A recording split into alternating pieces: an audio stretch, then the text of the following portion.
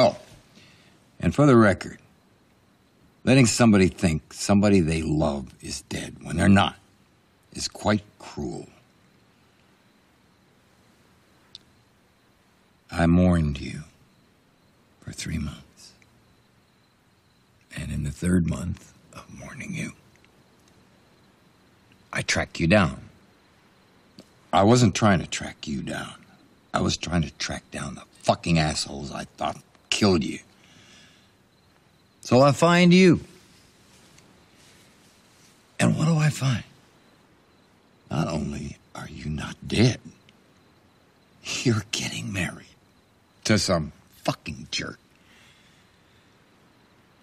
And you're pregnant. I overreacted.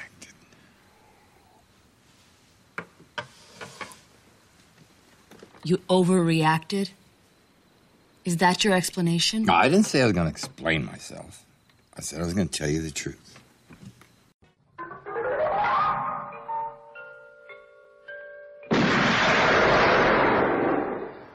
Do you expect me to talk?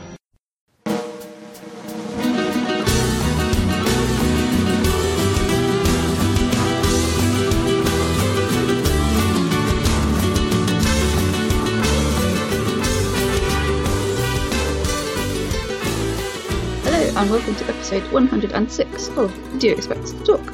I'm your host Becca, and always I'm joined by the illustrious Chris Byrne and Dave Bond. How are you both? Illustrious. Wakey wakey, eggs and bakey. Fuck off! He's not ready for his eggs and bakey yet. Sorry, I meant good evening.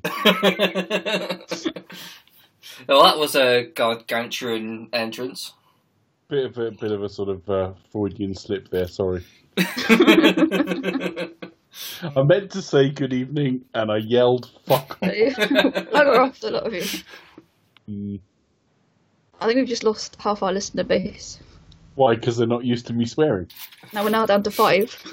What? Because Dave told me to fuck off. Yeah. We've lost the Jackson 5. Oh dear. I want you back! That's me. Thank you. Oh dear, oh dear. Anyway, today is a momentous occasion.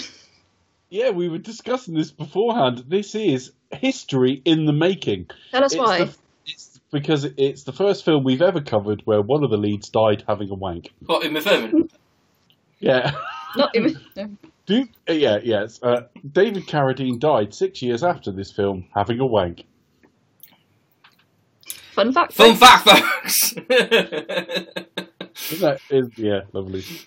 Oh dear, oh dear. It's just what? How many famous people actually have died having a wank?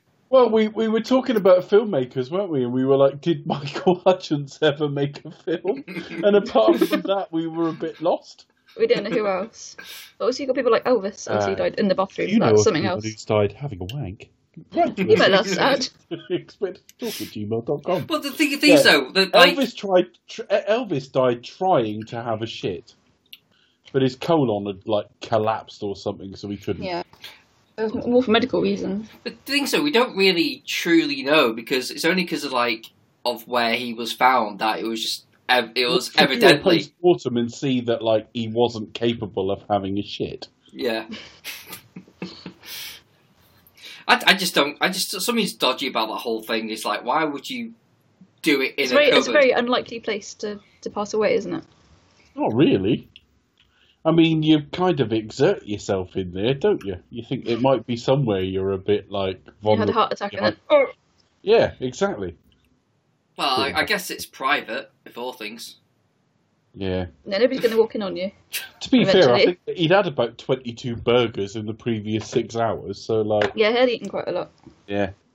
We're talking about an embarrassing death there, whereas David Carradine just died trying to asphyxiate himself whilst having a wank. Yeah, there was talk about possibly maybe it was suspicious, of where, but I don't know. Go on together. We're suspicious. Yeah. Yeah, so a first for Do You Expect Us to Talk? Anytime you watch Kill Bill in future, just remember he died with a rope around his neck having a wank. That's your lasting image. Yeah. And Warren Beatty is still around. Say, So many times in this film, I wished it was Warren Beatty. Not having a whack. Giving the wrong name at the Oscars, but there you are. But they did it right this time, so it was alright. Actually, no, to be fair, it actually wasn't him. I mean, he got the blame. He just read. He just read. Yeah, it was. Well, no, actually, if you actually watched the what happened, like, this is the Oscars last year, but it actually wasn't him. He was meant to read it. He looked at it thinking, hang on, something's a bit wrong here. Yeah, and then he Faye Dunaway took looked it, at it and didn't were like, La La Land, and then fucked off. He stayed and sort of got all the shit for it. I feel really bad for him, to be honest with you. I blame Faye Dunaway. I mean, if that had been David Carradine, he'd have jerked off the wrong cock. he would just wanked off and fucked off, really. Not fingered. Yes. Because Faye Dunaway wasn't there. What are we covering tonight, Becca? Tonight, we finally get to Kill Bill Volume 2. Starring Uma Thurman, David Carradine, Michael Madsen, Vivica A. Fox, Lucy Liu, Julie Dreyfus, and Shinichi Chiba, and many, many more. Music by Robert Rodriguez. Fun fact about him coming up later in the show. Written and directed by Quentin Tarantino and released in 2004. That's great. Is Sonny Cheaper actually in this volume? No, but... Gordon Liu is. Well, Yeah, Gordon Liu, definitely. technically, if you include the credits, they are, like, all cast, like, Lucy Liu and all that. They are actually... But they're not actually in it, no. You could, yeah, I mean... But they're in the... Like, I borrowed my cast list from last week because I ran out of time. Oh, fair enough. So you just read the same thing again. Apologies. Well, it's pretty much the same film anyway. I mean, David like... Carradine, having a wank. I mean, like... Right at the very end, it kind of plays as if you just watched, like, both films back to back, you know, as if it was, like, the whole bloody affair. Yeah. So... Those few months between the two don't, just melt away when you get to the end credits, definitely. Yeah. It all kind of merges into one. It did make me wish it was all just one big, massive, epic film, but... That'd be immense. I know. But there you are. I wonder how it would work, seeing... I think it would probably work a lot better, rather than having it split. I've never particularly liked the split, but then, I'm up for a 3.5 hour film if it's the exception, not the norm. Yeah. I think on this level, I think because it is quite good, I still think that we reached peak Tarantino. Well, maybe perhaps by next week or the week after standards. I would say this is probably acceptable for a 3.5 hour film. Yeah, we ain't got to his best film yet, but there you go. Well, no, but that's just in my opinion. But everyone's different. We say that now. Now we can comfortably sit at home and watch it, on Blu-ray or whatever.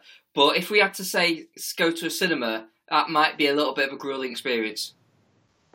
I'd just have hot dog and try not to sit on the seats that are got spikes sticking out of them or anything. No. I reckon I'd be all right. It's a very different film from last week. It is as much as they sort of hang together. Even the way it's shot just looks different. Uma Thurman is she's got slightly shorter hair in this. She's more tanned in this. It does feel almost like it was a different shoot. Well, it kind of wasn't. Whether they had any breaks, downtime between, in the middle. I was at between the two volumes when they shot it. They didn't really know it was two volumes. But whether they did have any breaks after, maybe. I mean, it's quite possible with the House of the Blue Leaves taking 8 weeks to shoot. They had a break afterwards. If you go back and watch House of the Blue Leaves, she's got longer hair and she's very, very pale. In this film, her hair's slightly shorter. Well, you've got wigs and stuff, I know that, but she is noticeably a lot more tanned. It doesn't look like it was shot at exactly the same time. I do pick up your point that she does look different. She's got a different haircut for starters, and yeah, she does look more tan. Maybe because of where she goes to meet Bud, and she's picked up a tan on the way. Maybe. It doesn't take that long to tan. No. But you only got a few days. Yeah, even though she's quite but never mind. It is an odd thing, though, isn't it? You think why bother? We just have it be what it is. But yeah, I don't know. Or maybe there was a break and she had a bit of a tan and he just didn't pick it up. I don't know. No idea. Did you notice Michael Parks in this film? I did. But I knew that anyway. Though. I didn't read his name out in the credits. Did you? Becca? I noticed him, yes. Who did he play in this film? I can't remember his name. Esteban Vijallo. Esteban, that's the one. Aha. Legendary character. I didn't know at the time. Did not notice at the time at all. No. I had to look it up. I generally And the sun is in thought, it as well. and I don't mean to sound like offensive here, but I just thought it was some Spanish actor, like some random Spanish actor I didn't know anything about. I was like, oh right, okay, it's some random dude. I don't know it's anything Michael about. Parks. No, Michael Parks, some white American. Some Yeah. white American dude. Totally different vibe. I watched Grindhouse last night because I'm getting ready for like Death Proof next week. I will watch Death Proof separately as well. And yeah, you cannot tell that's the same guy unless you absolutely know what you're looking for. It's just testament to his versatility as an actor, I guess. Absolutely. And he does have like command. He still has charisma, even when he's doing like a fake Spanish accent. Almost, he is still very, very. He stands out, doesn't he? Yeah, I know. He's all like ladies. Pinky Pinky. Action Pompo. I know. Scorgio. American, obviously, it had to be redubbed for American audiences because they Scorgio. didn't know who Chris Waddle was. They had to replace that with Google who Chris Waddle was. John Madden. El Presidente. Yeah. I struggle with this film. The original, the first volume came out in October. We waited for this, expecting it to be early February, something like February the 10th, I think it was going to be. By the time it turned up, it was either April or May. I forget which. I think it was early now. I think it was March. I think it was either March or April, but you're probably April. It was either April or May, I promise you, because March would have been, that's just slipped a month. It slipped more than that. Yeah. He had problems with the soundtrack. He didn't know what he wanted to put against things. Some of that was alleviated when Robert Rodriguez approached him and said, "I'll write you a score." I think it may well be he charged him $1 for the score. He'll do that for $1. And then later on, he did a scene for Robert Rodriguez. Quentin did for Sin City and charged him $1 in return. To do that scene. If we ever cover Sin City, I'll tell you what scene it was, otherwise it doesn't really matter.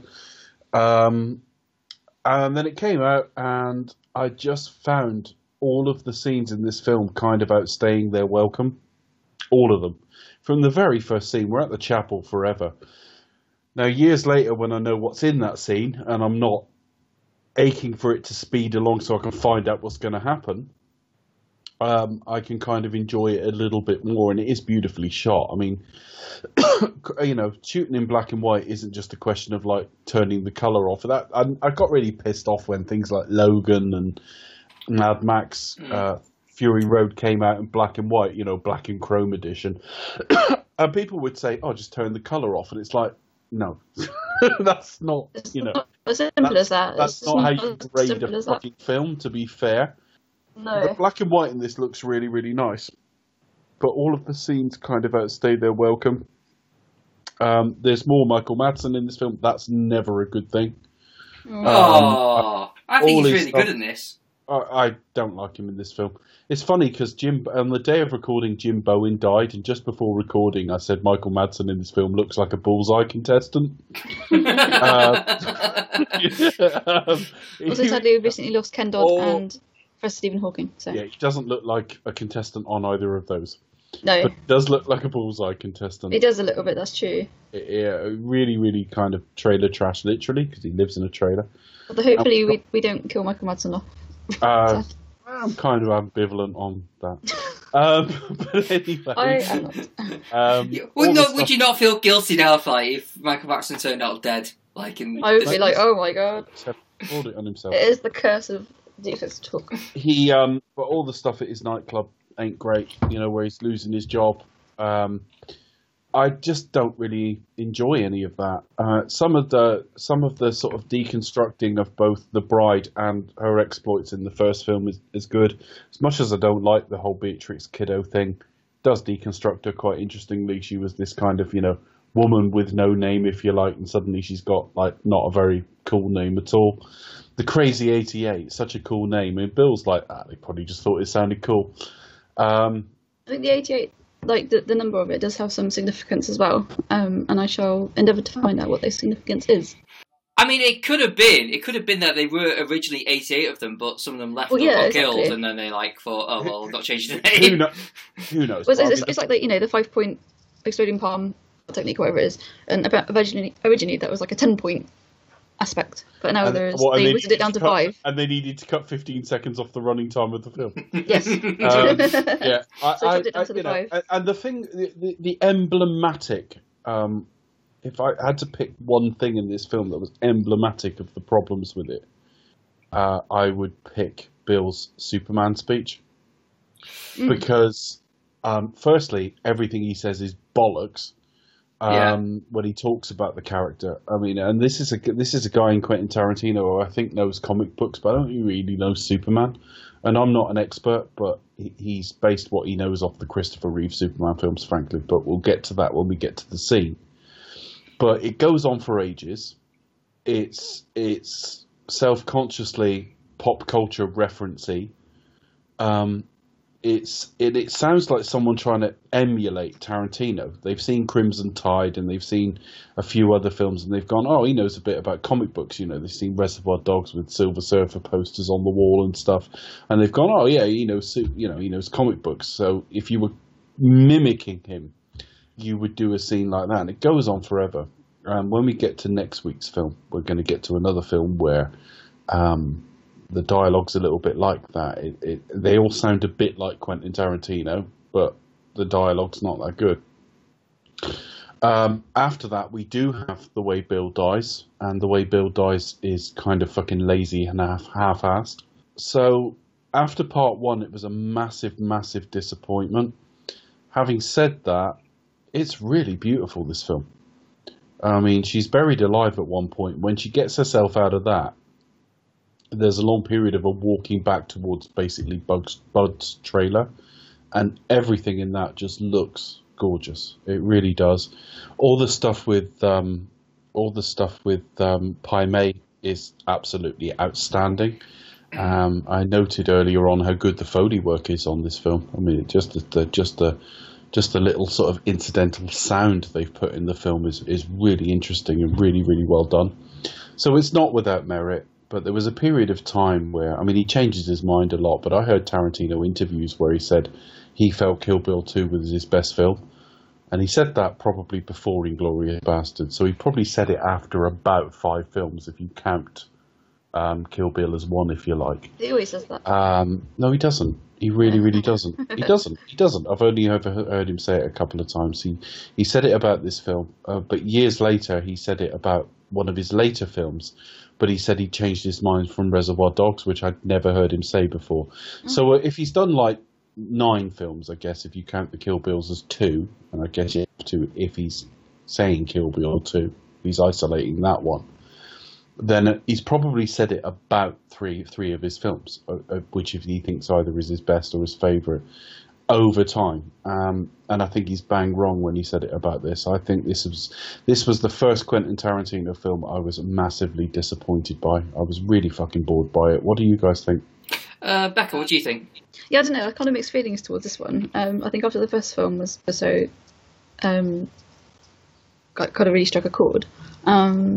It kind of didn't quite live up to the hype at the time. So watching it again, you can kind of see how it falls apart. I would perhaps argue that some of his, I mean, Inglourious Basterds, I think, again, was excellent. But certainly in terms of, like, Hateful Eight, for example, I remember going to see that at the cinema and I just thought he was very self-indulgent. Cool. I'll explain to you in a few weeks' time why you're totally wrong. Well, but I'm saying performances are really great. I love the setting, the costumes, and the whole twisty-turny plot. And, you know, it's always good to see, you know, sort of cast that you can assemble. I was getting towards it, like, just because of the running time, literally just the length of it, which means... In all honesty, right, I've never, as much as you say the costumes, I've never watched a film I don't like and thought, but the coats are nice. It's one of those things where you start noticing... I mean, I sort of notice those things anyway, but I mean, there's an argument that says, like, you know, once you start noticing, like, the costumes and, you know, that sort of thing, it takes you out of the film. It takes you out of the fact that, you know, you're very aware. To quote Peter Griffin, I'm very aware that you're watching a film I would say that the film probably isn't doing its job Exactly, if if you're you're looking at the focusing minutiae. on if you're focusing on the other aspects. I mean, maybe if you've seen it like a few times before and you kind of like you kind of You can switch off, and then you can start to notice the costumes and things like that. But no, like for example, because I sort of struggled with the running time, and so I did start to pick up on all that bit of detail here, and just obviously because I sort of done the American Studies degree sort of thing, so I was thinking, oh, is it historically accurate? Blah, blah, blah, blah. Did you literally go rah, rah, rah, rah, rah? No, just like blah blah blah blah. But so it makes sense really. I think if I was to kind of rank them, I would say I enjoyed Volume 1 more than Volume 2. I'll say last time we didn't mention Shaw Brothers. This is probably the most Shaw Brothers homage that Tarantino does throughout this 2-film arc, as it were. I do love the black and white. Also, because I've liked the black and white cinema as well. So I do like you were saying, it's not just a case of turning the colour off. There's grading, and there's a whole art form in itself. I think that's quite why I enjoy Sin City as well. Obviously, uber violence, but you've got the cartoon aspect and black and white as well, so that kind of mixes it up a little bit. But I would say this is Volume 2 is my least favourite of the 2 films. But there's still aspects of it that I could enjoy, but just not as much as the first film, sadly. Yeah, I'm kind of with you guys with this, really. I mean, I think I'll probably like it a bit more, though. I think it's one of those films where I kind of liked it more as it went on. I mean, I think I was kind of disappointed first time around, because I think we were all expecting like something very much more an action based, like we saw with Volume 1. This time round, it was just very much like a come down, and I think that was probably one of the problems with this. It's like it's basically a big long feature length film that's been cut in two, and we've had all the big massive exciting spectacles type stuff at the beginning. But we had it months before. Yeah, and now we've just got like the come down half of the film, and where there's no spectacle or like set or big set piece as such, which I think probably the film needed to at least work, at least somewhere. And I'm not saying that it had to be with Bill, but I'm saying it needed something to kind of sell the film on, because I think particularly remember at the time there was the publicity for it. It was just kind of like was just sold as like, it's the next Kill Bill, and there was very little you actually saw of it. I mean, a lot of it was just Uma Thurman just talking to the camera as she was driving. Yeah. I remember that. So that was maybe would have been like a clue to say like there's probably not a lot of action here. We've got no money shots in this to show you. Pretty much, yeah. Not that I would expect money shots in this, to be fair. Yeah. But yeah, and I think you're right there. I think there are times where it's probably Tarantino's poorly written stuff, and then there are some things I think, okay, maybe you should have handled that better, as we'll probably get to. But there are things I like about it. I mean, I disagree with Michael Madsen in this film. I mean, I do agree with the fact that he is a shit actor, but he won a speedboat. I agree that he's a shit actor, but he has been good in 2 films, this and Reservoir Dogs, and I think here he's actually been given like an interesting character. No, Reservoir Dogs are dying another Not Die Another Day. Yeah, Die Another Day. I love the way he salvaged that mission by shrugging his shoulders like he just didn't give a shit. Yeah. I think his character, there is a really odd complexity about that character that I've liked as the years gone by. I really like the idea that he's just like on the one hand just a complete bum who just like seems to let himself go, but he still has this weird, well not weird, but he still has this like killer instinct. I mean, he does get one over on the bride, and then he gets sloppy and he gets killed by Elle. So there are elements in it that I just think that's pretty well good. That there are elements in it that I think are actually pretty well good. I'll say that again. There are elements in it that I think are pretty well good. Shut up. You're not literally going to say it again. Okay, no. Fair enough. No, there are elements in it that I think are decent. I think the cast are great as well. I think we'll talk a bit more about Daryl Hannah. I think she's great. Bill, David Carradine, Mr. Wank Yourself Off and Die in a Cupboard Somewhere. That's Mr. Wank Himself Off and Die in a Cupboard to you guys. Yes. He's great in it as well. I mean, I think he's less served by giving that poor Superman speech bit. It's bad, that, isn't it? Yeah, but he commands the screen. He clearly has screen presence, and it's I can clearly see him as he sells me as Bill. So I think that's probably where we disagree. But generally, yeah, it's a film that's just lacking, and I think it's kind of missing its first half that it needed to make it complete. And it's got its flaws, but it's got plenty of good merits about it. So okay, shall we discuss this film sequentially, folks? Go on, then. Why not? Well, in terms of how far Tarantino can do sequential. Well, he largely does here. There's a couple of bits where we see there are flashback sequences, and there are bits where we see something again from the bride's perspective. But broadly speaking, he's done this in a pretty much in order. Though we do start with a sort of slightly altered look at the shooting of The Bride in the first film. Well, at first we start with like a really old-fashioned black and white. We basically get like what was the trailer of Uma Thurman in the car talking to the camera, and it's very much like I don't know what you call it. If I'm very much of like old school 50s vibe. It is like process photography. They tend to refer to. Yeah. But again, it's got that the score behind it as well is very. I don't know where would you call it. What era or what kind of? I really don't know. I don't quite know. I don't really quite know what to make of it. But it's just reintroducing it, and again, for it being the sort of second film, and it's been a few months since the first one, didn't really have a problem with this. Yeah. But I thought it started with her being shocked because we basically it cuts to her and it says, "Look dead, didn't I?" Yeah. But yeah. So she's on her way to Bill at that point.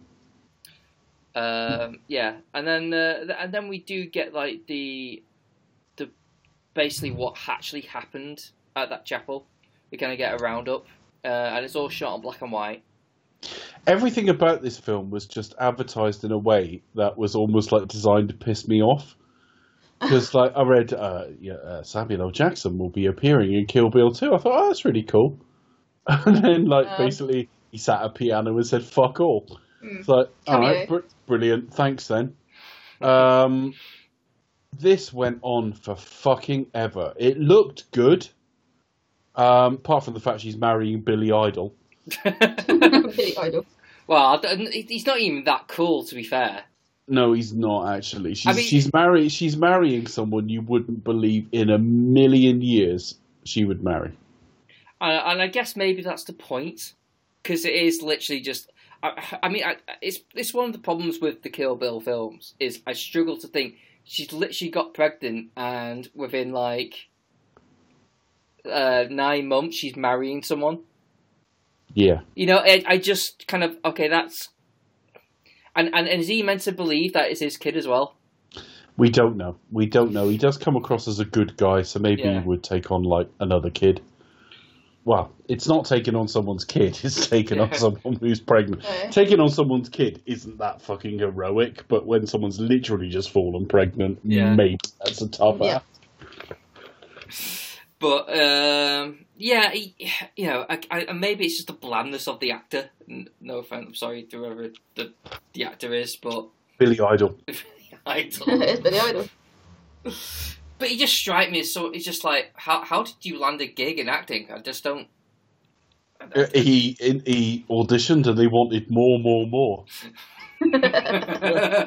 Clearly. The only thing this does sell is two things. Did he come in the right dress and think it's a nice day for a white wedding?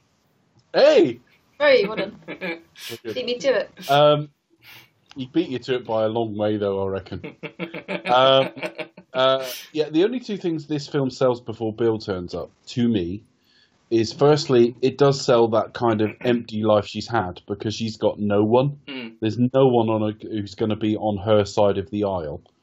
And the second thing is how talented an actress and how wasted she's been in her career in a lot of ways. Uma Thurman has been.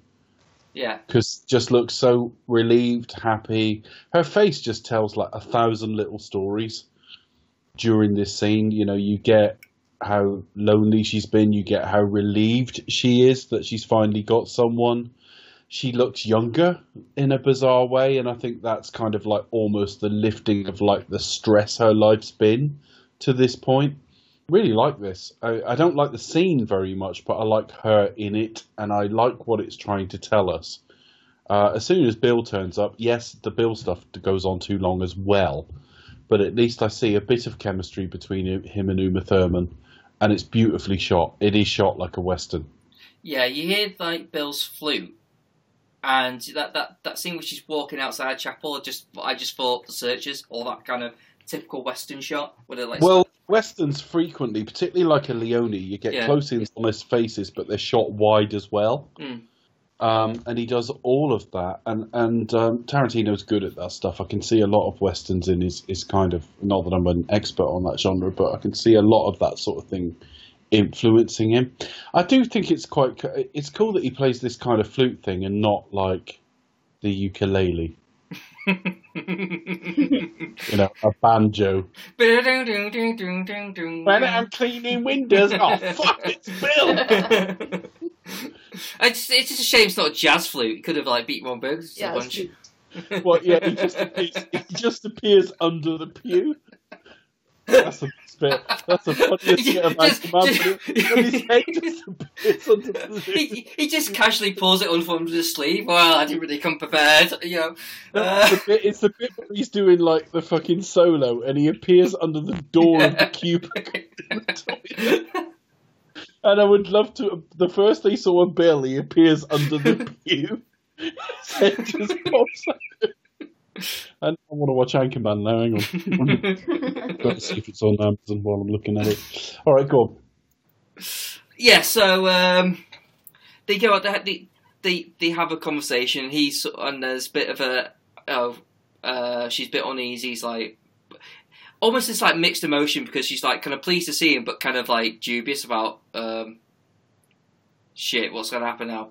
And he kind of promises, well, and I've been nice, but I'll promise to be sweet. And it seems to be going. We know what's going to happen anyway, but from her perspective, it seems to be going like, oh well, he's kind of cool with it, kind of.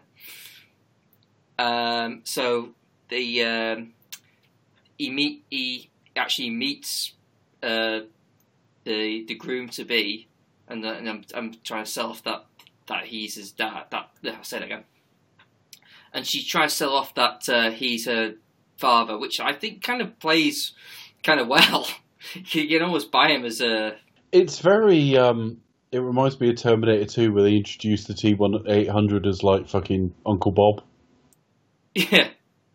Because it comes out of the blue and no one looks particularly comfortable playing that role. It's okay. It just goes on forever. This scene is so long. I mean, bear in mind they've cast Samuel L. Jackson in it, who does like 6 films a year. So I mean, he does an awful lot of Drek, but at the same time, he is a big, big name. And as much as people will do anything for Quentin if they work with him, I mean, they've even crammed him into this scene, and he's a tiny part of this scene. It tells you how long it goes on for. Yeah, I mean, this film is actually longer than the first one. A lot longer. It's something like 2.5 hours. The first one was something like 140, 150, something around there. I don't think it's quite 2.5 hours. I think it's like 2 hours 10, maybe 2 hours 15. I'm just going to look it up now, actually. But yeah, the one is like 150 to Kill Bill 1. So it's 136 minutes, so we're looking like just over 215. It feels it. It really, really feels it. The first one was, let's have a look, 111 minutes. So there's about 25 minutes in length between the two of them. But I feel it. It's got none of the kineticism of the first film. It's not designed to be fair. It's hard to put that forward as a criticism because it's not meant to. But the film struggles in its running. It really, really does. To me, anyway. Yeah, it could be because it's not packing a lot of its emotional weight. I mean, we'll get to the stuff with later on where I think it could have even used a bit more time on certain things rather than like sort of, oh, let's get to know what the minister at the chapel was like. It's just kind of, well, I don't give a shit, to be honest. It doesn't really matter. I mean, look, they're him and his wife are running it, and they've got Rufus on the fucking piano. And I do like the idea that Rufus is Samuel L. Jackson because it is just but I guess it's just a cameo. It's just one of those things. Those things when you watch the first film, it's the even that shot that poor piano player, and then the next film you find out it was actually Samuel L. Jackson. It was kind of like a little sort of. Well, not a little nod, but it was just basically just a cameo, really. Just like it's a cameo. I've got no problem with him having a cameo, but it just feels long. And the film can't rise and fall on its marketing. So the fact that they went, Samuel L. Jackson in it, the fact that that's a letdown shouldn't really damage the film. But like I say, the scene just goes on forever. I feel like we've been talking about it forever. We're communicating almost nothing in this scene. Other than we get a little bit of sort of flavour around what happened just before she was killed. Yeah, we basically get an intro to Bill. She wasn't killed, but you know what I mean. They thought she was killed. We get a proper intro to Bill. Yeah, and he plays jazz flute. Yeah, and then we see him go in with machine guns and just shoot everyone. Well, on the outside. Well, yeah. Mind you, if he's been on Bullseye and he's the dart player, he probably has pretty good aim.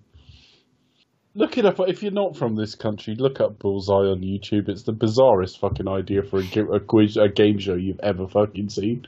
It really is. It's very odd. It is, but it was really, really fucking working class. But then the sport it's based around is as well. Yeah, but it's very popular though. It was. And almost every week they won or didn't win a speedboat. Anyway. It's really random. Like we were talking about this today. It's like a lot of people have died recently. And like how bizarrely, obviously, like talking about Jim Burton, it's like how odd a speedboat was how bizarre. Yeah. You'd have two guys on the show from somewhere completely landlocked and hundreds of miles from water who won a speedboat. Bizarre. What do you do with that then? Right, so we come out of this sequence. We go on to sort of we come back to sort of present day. We are post Kill Bill 1, so she's already killed Oren and Vanita, and she's heading for Bud, basically. Yeah, and we pick up to Bud with Bill, and Bill's there at Bud's trailer, sort of telling her what's happened. Bill and Bud are brothers.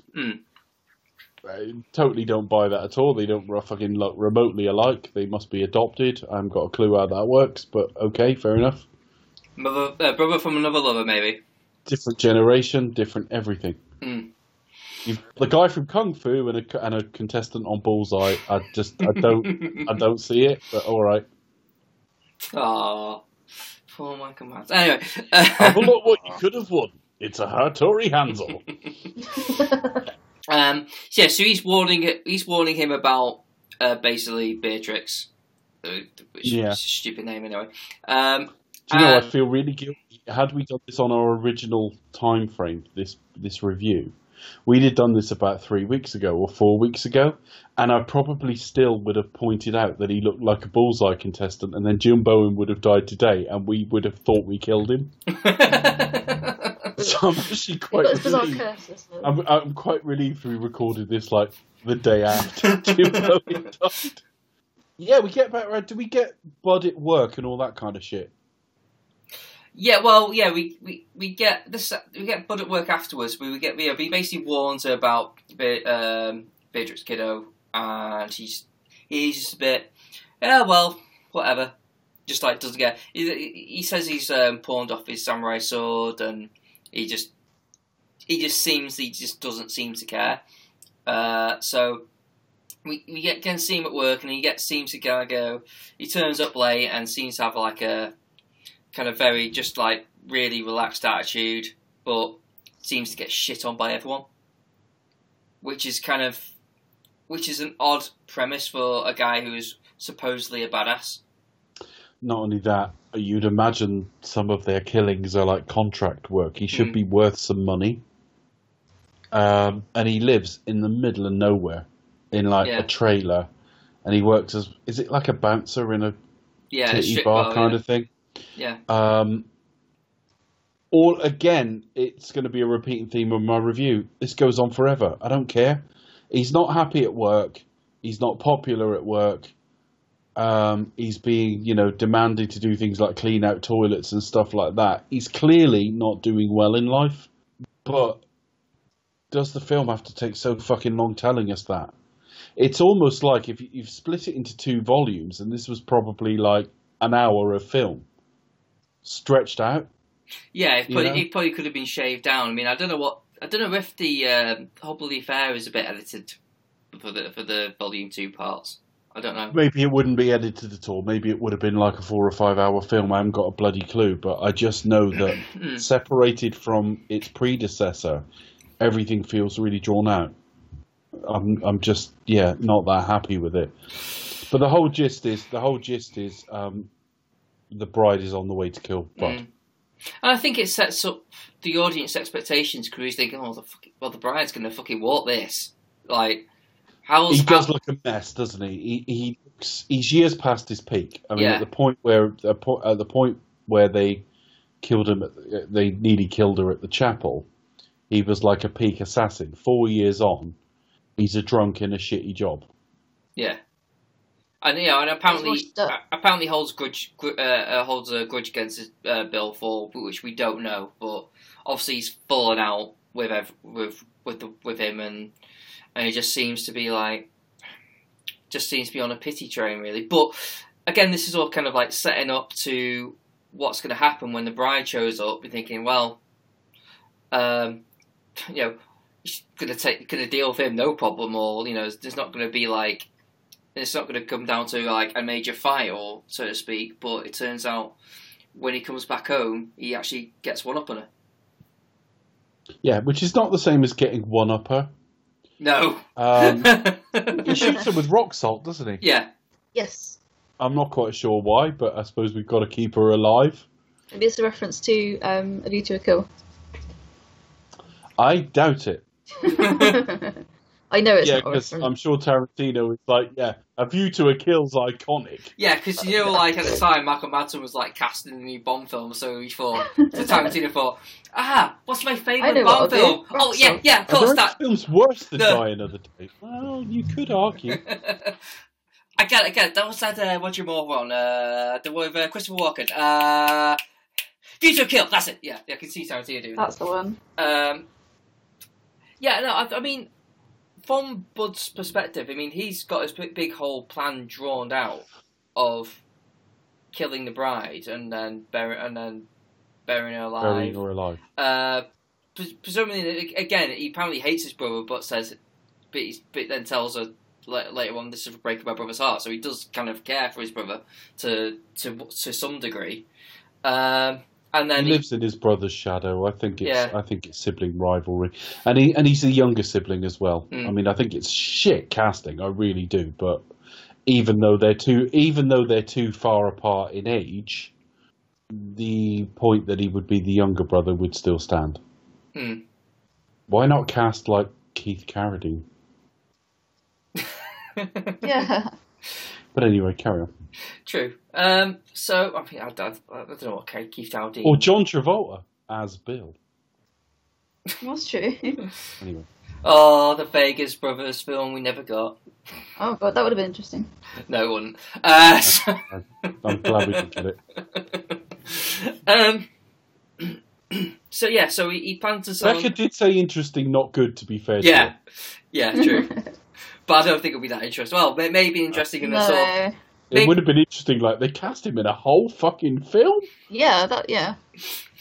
Interesting in the sense that, how the fuck did this get made? Like, need to get in touch with the How Did This Get Made people. Who did a great show on A View to a Kill. Exactly. It all comes full circle. So yeah, he plans to sort of sell off the saw to L Driver. Yeah. Yes. Because He's called her. Yeah, she's come there to buy his sword. They all want this Hattori Hanzo, and basically, even when he was active, he clearly didn't make a lot of those. They were difficult to get your hands on, and they were expensive. Yeah, so Bill has one, Bud has one. Obviously, the others don't have one because Elle was living in the shadow of Beatrix, almost with like that same rivalry, jealousy.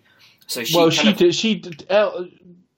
Beatrix didn't have one until she went to Hattori and said, "Can I have a sword, please?" Yeah, I know, but the fact that she has one, dialogue, folks. yes. Can I have a sword, please? See, Kill Bill 1, she says that. but the sheer fact that it actually is hers makes her want it. So it's that kind of. It's specifically for her, isn't it? Yeah. So he hasn't made it for anybody else. Yeah, and plus she's just that demanding as well. She just wants things. She just takes them, as we'll find later on. So yes, that's Bud's whole plan. So he basically buries her alive, and then wakey, eggs and bacon. I fucking hated that line. Hence why you told me to fuck off when I said it. Yeah, sort of. I just thought it was awful. I just thought everything just felt so self-conscious in this film, in his writing. It was just like he used to sort of throw out these lines that were effortlessly kind of amusing and stuff. But now he's trying to. You can see he's working. It was almost like, I've got to say something here. It's almost like when we went back to Bond and you had like Brosnan forcing lines in where they weren't meant to go and stuff like that. Just because fucking rubbish. I hated it. I really, really hated that line, and it jarred on first watch.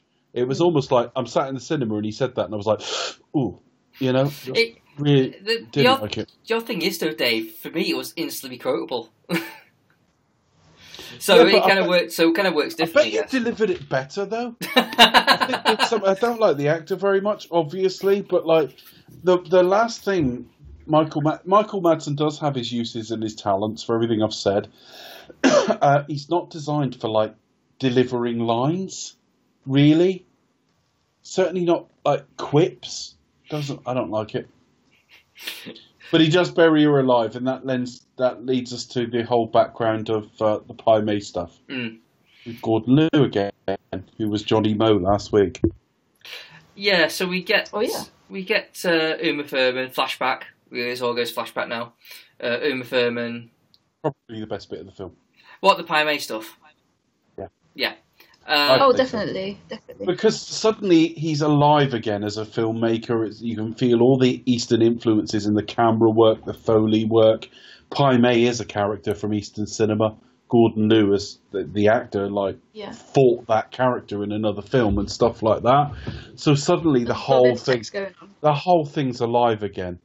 I mean, there's a scene around a campfire with Bill and the bride before that.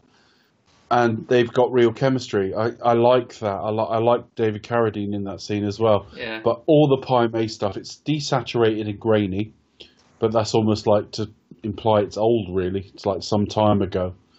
I love all this. I think this is absolutely brilliant, all of it. Because Uma Thurman's like looking at David Carradine just that proper like girl school crush eyes, really, isn't she? She's probably just like mesmerised by. She plays. Do you know, for just basically a genre film, I don't think I've seen an actress go through like a journey of like maturing through a film like that since probably Jessica Chastain in Zero Dark 30.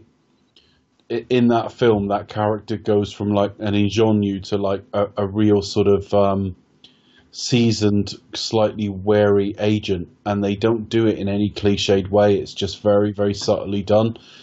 I see this with Uma Thurman. She can play kind of naive and wide-eyed really well. Yeah, she does a really good job in this film. And I if I had to, it's funny, if I had to pick one of my main faults of it, and I think what really kind of just underpins the film slightly, is I could have done a bit more Pai Mei stuff. Definitely. Just because the idea that, I mean, bear in mind, I am jumping ahead here. The idea that out of all the people that Pai Mei teaches the exploding 5-palm trick thingy, I'm not going to get it right. I don't really care, to be honest with you. The 5-point palm heart exploding. There you are. Technique. Yeah, what Becca said. The mere fact that Pai Mei chose... There are super fans out there going, you can't get the name right, you've been infidels. Yes, but I refer you to my earlier comment during Star Wars. It's free, so fuck off. Precisely. The mere fact that Pai Mei decided to teach Uma Thurman how that trick, as opposed to anyone else, it just isn't quite sold to me. It's left That's more... all that's handy, isn't it? Yeah, it's left as like a surprise more, but I mean, I suppose it should be a surprise, but at the same time, it should be a surprise that really goes like, oh, yeah, of course, because, like, we get that. Here, it just kind of relies on the old cliche, really. It's like, well, it's a cliche of that happening, so we, of the wise master who kind of, like, trains the once disobedient students to become this... The thing I didn't buy in it as well is, we talked last week about the casting of Daryl Hannah, in that, as great as she is, she's older than you would naturally expect. But then further on in the show, I was like, oh, well, perhaps she was like a predecessor. She was literally the bride before the bride was the bride. Mm. But then later we find out she killed Pai Mei, so she was after the bride, which doesn't kind of make sense to me. I always bought a little bit... How old is Daryl Hannah in comparison to Uma Thurman? Daryl Hannah was born in about 10 years older, I think. Oh, really?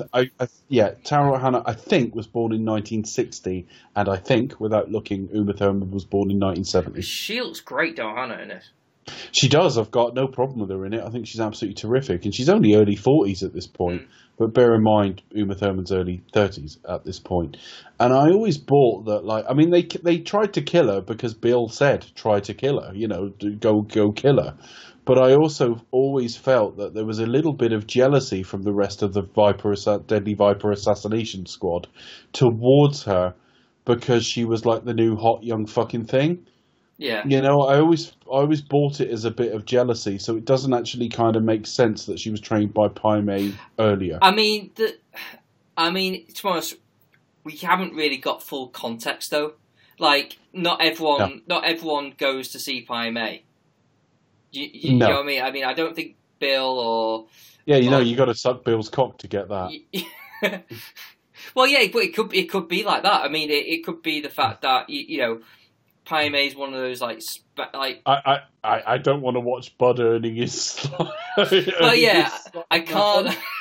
Yeah, but I can't... I mean, I don't... Go on, then. Red never saw Pai Mei. Well, that we know of. Yeah. But we didn't. She didn't. So, we get a backstory enough to surmise she didn't.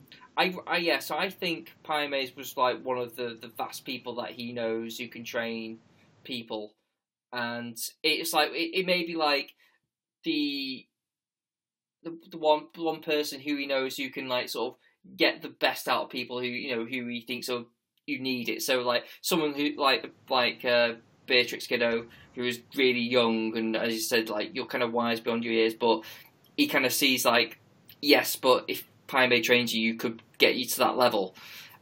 He could have done L Driver, could have, like, taken to see Pai Mei to teach her a bit of obedience, because obviously she probably lacks a bit of that.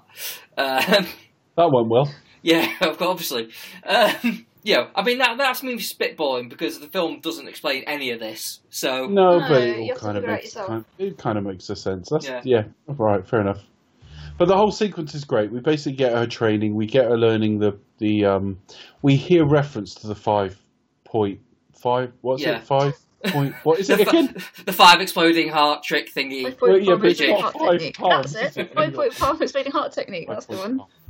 And we also get her learning the 1-inch punch and all the rest of it, which has some basis, in fact, because Bruce Lee could do something similar.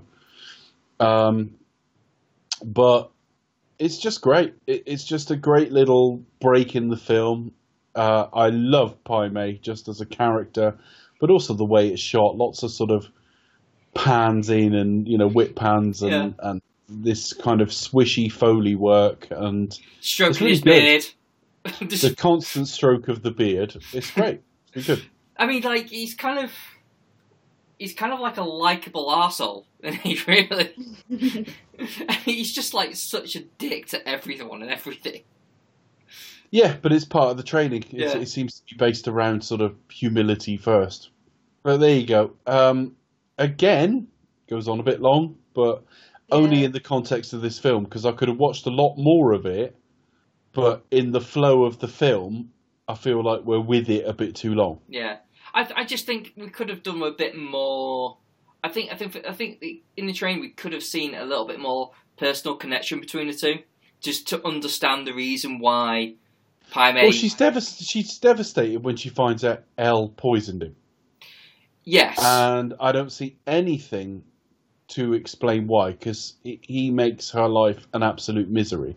You can understand some gratitude for the skills he gave her, but at the same time, you'd still expect her to be like, you didn't have to be that much of a dick about it. Do you know what I mean?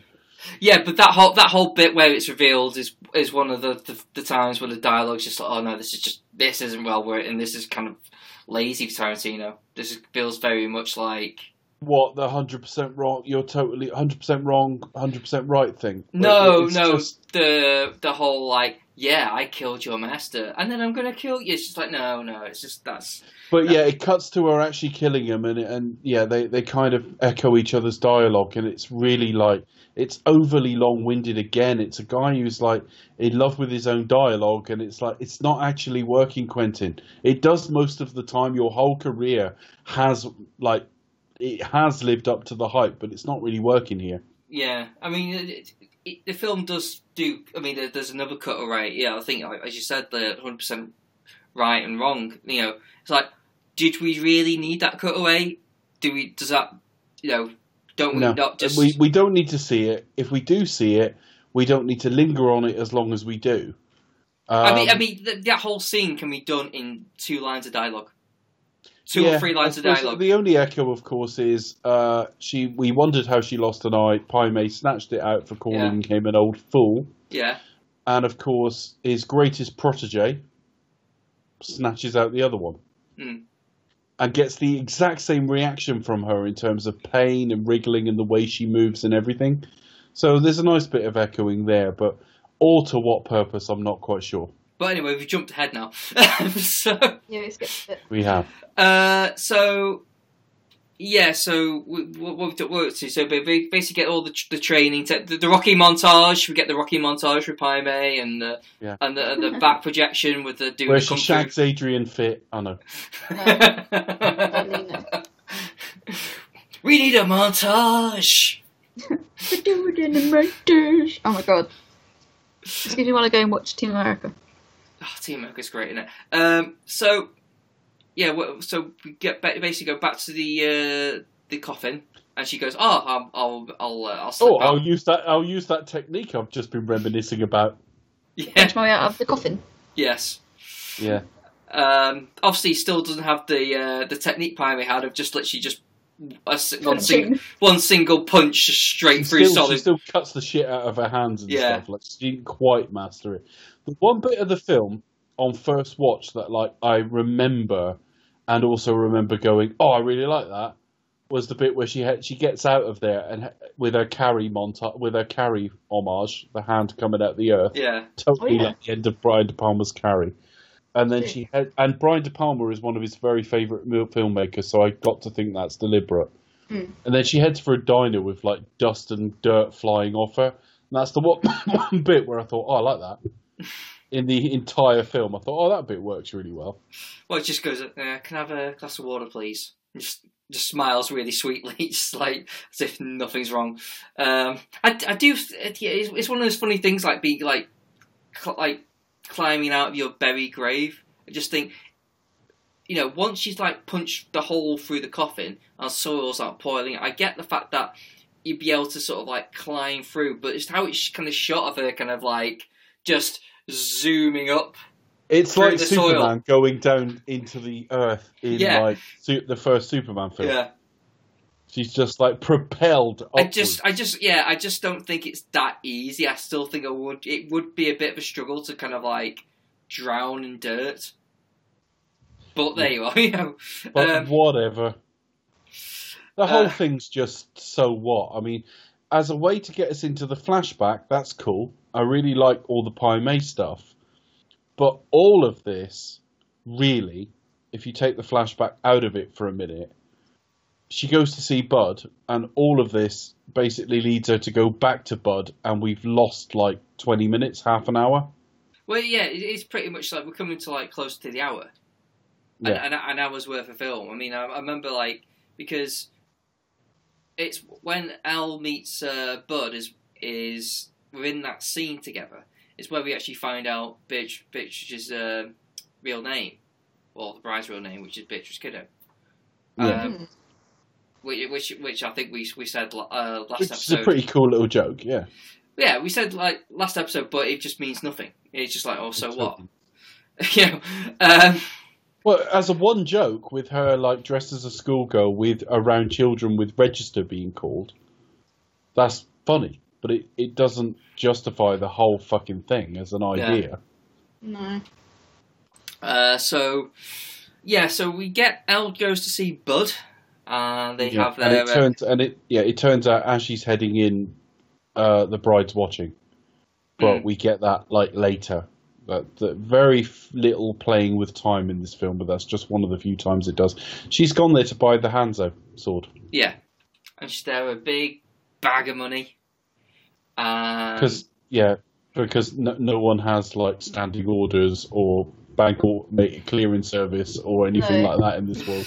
No, well, it's a movie world, isn't it? So everything's done with like big bags of cash. Any dodge dealing's done with big. So. Yeah. Oh, I know. Fine. So yeah, this online banking probably isn't a thing yet.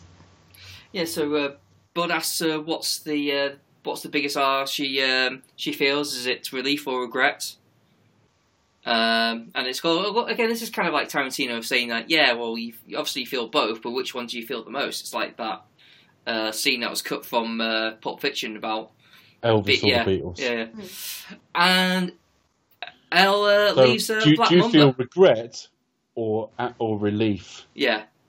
And the answer is John Lennon. Oh, poor John. And Elle leaves a Black Mamba in the money. Yeah. Which just what a load of fucking bollocks that is, but fair enough. And he's bit in the face. Ouch. And then he swells in the face to look even more like a bullseye contestant. Basically, add a degree of obesity and possible alcohol abuse. In terms of look. And maybe a loss of a finger. And then one of the few bits of dialogue that I think is poor but is made to work is her going on about the Black Mamba snake. But I like the little touch that she's written it down in her notebooks. Like, she's read that and gone, that's really fucking interesting, I'll write that down. Yeah. She's I done kind her of research. All very self-indulgent, but it actually is made to work by Daryl Hannah. She is really great in this. She just delivers her lines with relish. She hams it up but in a really good way. Yeah, when we say that's true, relish, actually. we don't I would mean agree that one. stuff you put on burgers. Yeah. No. When you say ham, you don't mean it like delivers it that. with garlic mayo. Tasty. I would say like the way she kind of delivers the lines, I think that is one of the high points of the film, as one of the plus points of the film. So I would agree with you there, Chris. Yeah, it's just like the word gargantuan. It's like, I do love the word gargantuan. At this point, I'm thinking, for Salma Hayek dancing with an otter. Much better. Yeah. So yeah, she goes like, okay, well, I've got my sword, I've got my money, and then she opens the door and basically the bride comes flying in it like sideways. As you do. It's a bit like Hong Kong Phooey flying out of his fucking like filing cabinet. Now this sequence, he had a way he wanted to shoot it. and then he saw Jackass the movie and changed his mind. I don't know if that's a good idea or not. Was this going to be a more eloquent fight sequence? I think so. Yeah, I think he made it more slapstick after watching Jackass. See, I think it kind of works because they are in a trailer home, so it kind So of... you're limited for room and you're grabbing whatever's to hand and all that. I think it works okay, actually. I really do. And plus, it's like there's an element of like bitch fight as well, where it's two girls going at it. Yeah. Sorry, I'm thinking about two girls going at it. Yeah. Yeah. Anyway, carry on. It's a pretty decent fight. I mean, it's like the problem is I'm damning all the good bits with faint praise. This is pretty good. It's okay. The snatch of the eye is really good. That's quite clever. Yeah. It's a bit obviously grim what happens, but I think it's done in a cool way. Mm. And I love her stepping on the eye as well. Yeah, cool. I like the idea that of Bud actually not selling his sword. It was always there as a kind of like a. Oh. It's almost like he likes a good shit stir. Yeah. Yeah, I sold it. You know, this priceless fucking gift I was given. I pawned it. Yeah. Well, he didn't. Yeah, and it's kind of like I thought you said so. Well, I guess that makes him a liar now, doesn't it? You know, it's a nice little. Well. But yeah, no, I do love the idea of snatching the eye. It's almost like it's almost like a fate worse than death, almost. Well, she's in the middle of the desert. Yeah, in a trailer with a black lumber that's got a snake knocking around in there, and she's blind. Yeah. One of the things that had bugged me though, she didn't take the money. It does annoy me as well. It's like, really. Never really it shows how engaged I was. Yeah, I guess it's just like true. where the film was going, you know, with like where the film ends up. And obviously, the bride doesn't know this at this point, but where the film ends up with like where she's like with a daughter, you think it would tie things up nicely to her to have like a nice big bag of money to kind of like start a new life together. You think? Yeah. But anyway. But like, how thin this is, because actually we're about to start Act 3, right? Because basically we've had a bit of the chapel, we've had her heading to Bud, we've had her like buried alive. She's come out, had this fight with the bride, with Elle Driver. That finishes, and then she heads to Bill. That's all that's in this film for 2.25 hours. It's self-indulgent as fuck. It really is. I just think it's just lacking because of like they split the film in two. It's just missing that something, you know. It's just missing that kind of. I think there's a certain thing when you get like your natural story and you split it into two different parts and two different features.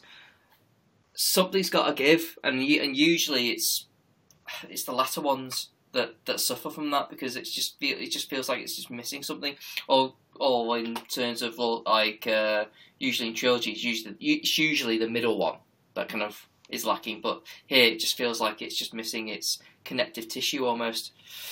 Yeah, so we are hurtling to the third act. Though actually, there's only about like 45 minutes of the film left. About an hour, but that's including like the big long credit sequence afterwards as well. So.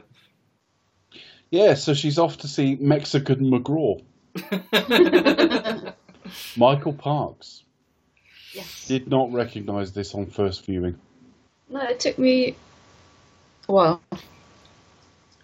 Well, yeah. I thought it was some Spanish dude, so there you are. Well, yeah, she basically goes to see a pimp who knew Bill's mother, which implies he was raised by a prostitute. Mm-hmm. And she goes there to get Bill. She's driving along the dirt road. That is clearly where the accident that's been in the press recently came from. I don't want to comment on the rights and wrongs of it, but there was one thing that Quentin said that I thought, yeah, that actually makes sense. When they talk about it as a stunt gone wrong, he says, well, none of us ever thought of it as a stunt. It's just driving. And actually, when you look at it, it's just a dirt road with a lot of loose sort of dirt on it. So therefore, I suppose there's less grip. But it doesn't play like a stunt. She's just driving. Something went wrong. Now, whether she should have been made to do that is a different matter.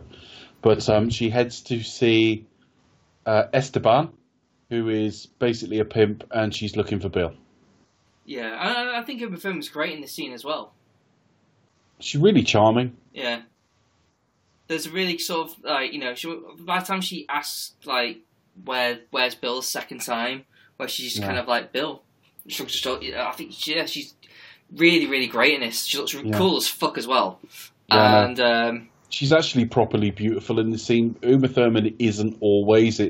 She's striking, but she's unusual looking in that she can run the gamut from like really attractive to really not that attractive.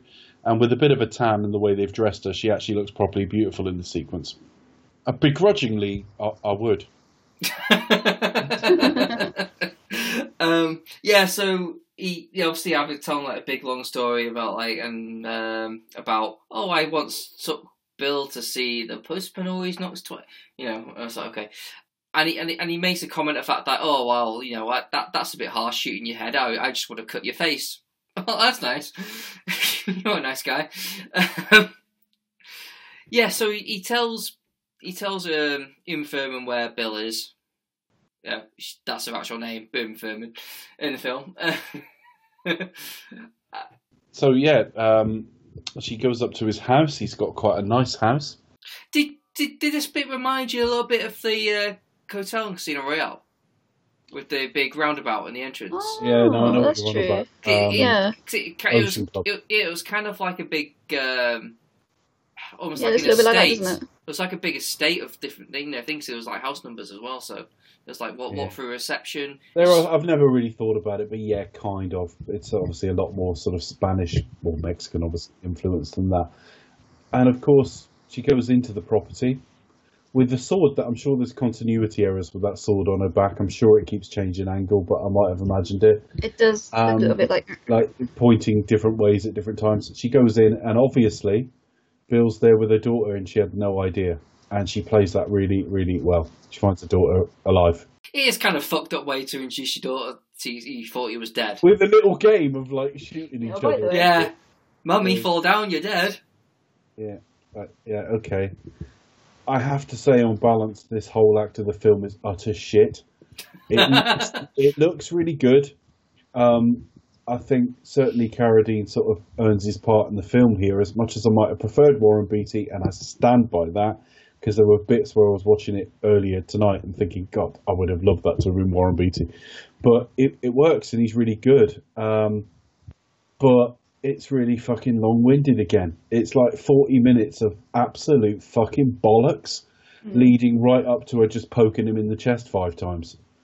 And that's jumping about 5 steps, I know, but I mean... So I've just got the image of Uma Thurman just going like, done.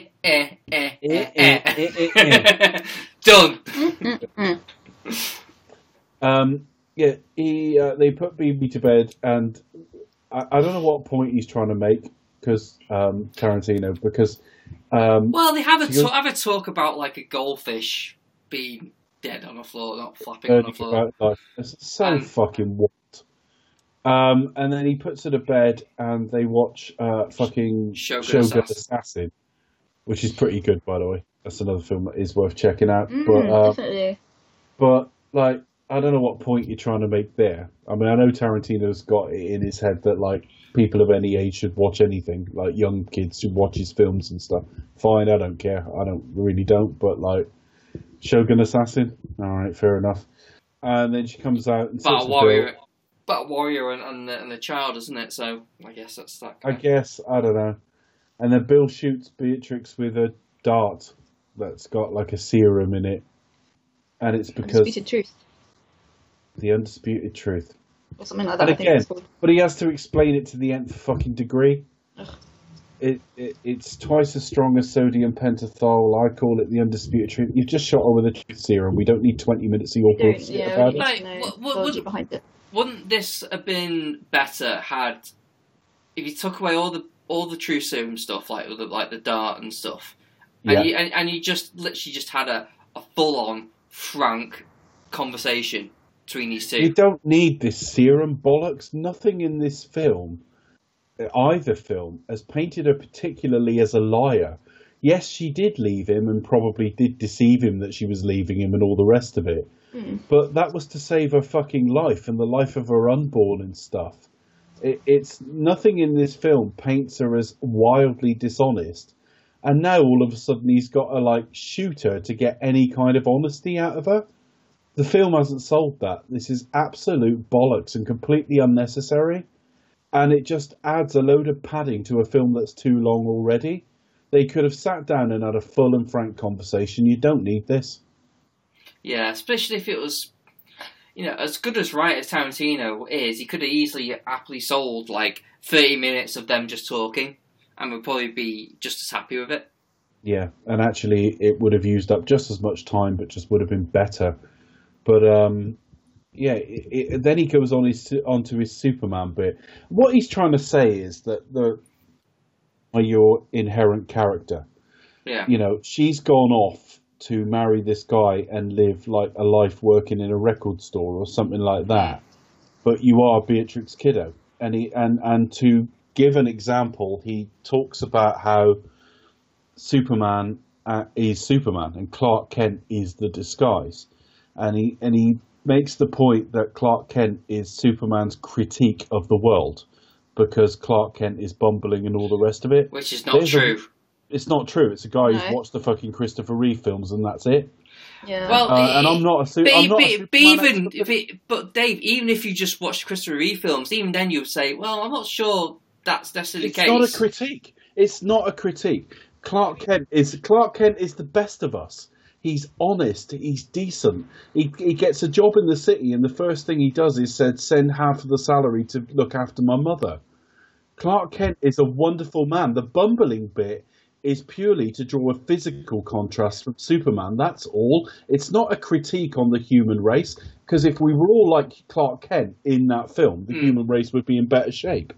Well, yeah, exactly. Well, that's the whole point. I mean, that's the point I was going to make. Even if you were to believe that kind of Clark Kent is a bumbling and all this, that's his old stick. Well, the whole point of that is to kind of kind of make people not draw comparisons to the fact that he's Superman. I mean, the whole point, even though it's kind of in Superman Returns, where they kind of consider Clark and kind of laugh at the idea. That's the whole point. The fact that he's just a goofball. It's come on, Clark, I just thought Superman. It was really poor. And the thing is, it's not how people talk to each other, even allowing for the fact it's a film. But on top of that, it goes on forever. He takes ages to this fucking analogy, which turns out to be bullshit at the end of it anyway. I guess there's one thing that David Carradine didn't sell is the idea that he reads comic books. No. And and that's nothing to do with the dialogue he was given. It's just he reads Asphyxiation Monthly. No, it's okay. He was Mr. October. What month did he die in? He's he's obviously an interesting guy. He lives a dangerous life and all that. I just don't buy the fact that he's into comic books. It may be a passing interest, there's one thing I've noticed, but and again, this speech it does not stand up to that. And also, he also says, Superman, the mythology of that is unique. He's unique in that way, and I thought Wonder Woman. You could make the argument for the X-Men. Yeah, but you get that about Batman all the time. Is Batman the real man? It's just shit. It's someone stretching for an example. It goes on forever. It's not particularly accurate anyway. It plays as someone who has just seen. Now we know Tarantino has seen everything, and I'm sure, just like Patrick Stewart, I'm sure he's read tons of Superman. But the whole thing comes. Who's just seen Superman 1978 and that's it. Yeah, just don't like this. Don't like it at all. Yeah, but anyway, he makes his point, and he drugs her, and they get and all this bullshit is actually waiting for the drug to kick in. Yeah, and it's because he wants to ask her, and he starts with, "Did you think that whole sort of life for yourself in Texas was going to work?" And she's like, "No." Yeah, I mean, why couldn't this not have... He could have just asked that question anyway. And she probably would have answered it. Yeah, no. What possible reason would there be for her to go, yeah, because it's gone. The guy's dead. What's happened, and I'm pretty sure she would have just said, yeah. I don't think it would have actually. No, rather. Or even she said, yeah, I think it would. And she'd be like, oh, come on. Really? You should have priced it out of her. You don't need to shoot her in the leg with some homemade concoction you monologue about first. Yeah. You just don't. Yeah, I kind of would have preferred just like a bit more of a fleshed out, like, you know, natural dialogue scene, really. Because that's one of the things Quentin's really good at, is dialogue. So, you know, he is, but it plays like a parody of him here. Yeah. And we're going to come to something very similar next week where I'm just like, oh fuck, that doesn't work either. So yeah, this isn't his best spell, to say the least. And it actually plays like it's a separate shoot from Kill Bill 1, which we know it wasn't, because there was nothing that jarring in the first film. But then maybe that's because there was a lot less dialogue. Yeah, it's a lot more action focused, really. But maybe this should have been like a 2-hour film. Both Volume 1 and 2 should have been just put together as like... fuck, it should have been in 4 or 5 parts on Netflix, frankly, the whole thing. Netflix didn't exist then, but I mean, in the current... Yeah. He should have invented... Coming in 15 years' time! He should have invented Netflix. Yeah, one of the things he absolutely hates, by the way, because it's not cinema. No, I get all that, but, you know, anyone can be wrong. I just think you either do this in one and make it an absolute epic, or you break it down and make it episodic. He broke it down into chapters, you know. But there you go. So what else does he ask her? Doesn't ask her for a tit wank or anything, does he? No. What does he ask her? I genuinely can't remember now. I think there was questions within a question, wasn't there? There was kind of like... Oh, I think he sort of asks about why. And she tells him about when she finds out she was pregnant. And we get a flashback then, which is one of the few parts of this film that really, really works. Because we cut to the hotel room where she goes off on a mission. She's sick. She explains that she like threw up and all the rest of it on the way there. So she starts thinking about pregnancy. So she's in the hotel room. She finds out she's pregnant just as like an assassin turns up at the door pretending to be like the hotel manager or something. First off, I love the fucking way she kicks the door shut. That sort of spin she does on it. But I just love the fact that they're there, 2 young women with guns on each other, and one is trying to look at a pregnancy test to verify what the other is saying, whilst not losing their gun on each other. But she doesn't understand what the result of the test is telling her. Yeah. So it's like, well, look it on the packet. I like that. It's one of the few bits of film that works. I mean, again, it's a flashback scene that I think completely unnecessary, because it's like, well, you just explain it in 2 lines of dialogue. But, you know, one of the things I do like about it is like right at the very end, where the door shuts and you just see the hole, the gun aimed, she puts it down and goes, congratulations, and then runs off. I like that, mate. So, yeah.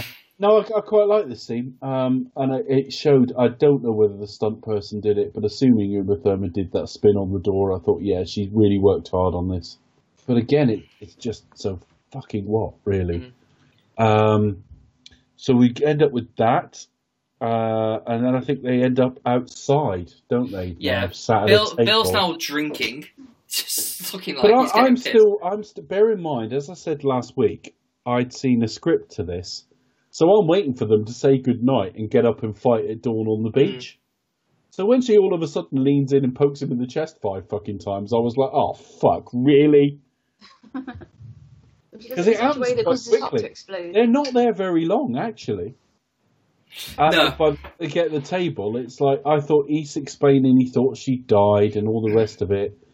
In the script, right, you know when you have the big samurai fight at the on the beach? Because they do reference that as if to say they were going to do that before we have like some like old samurai warriors or whatever.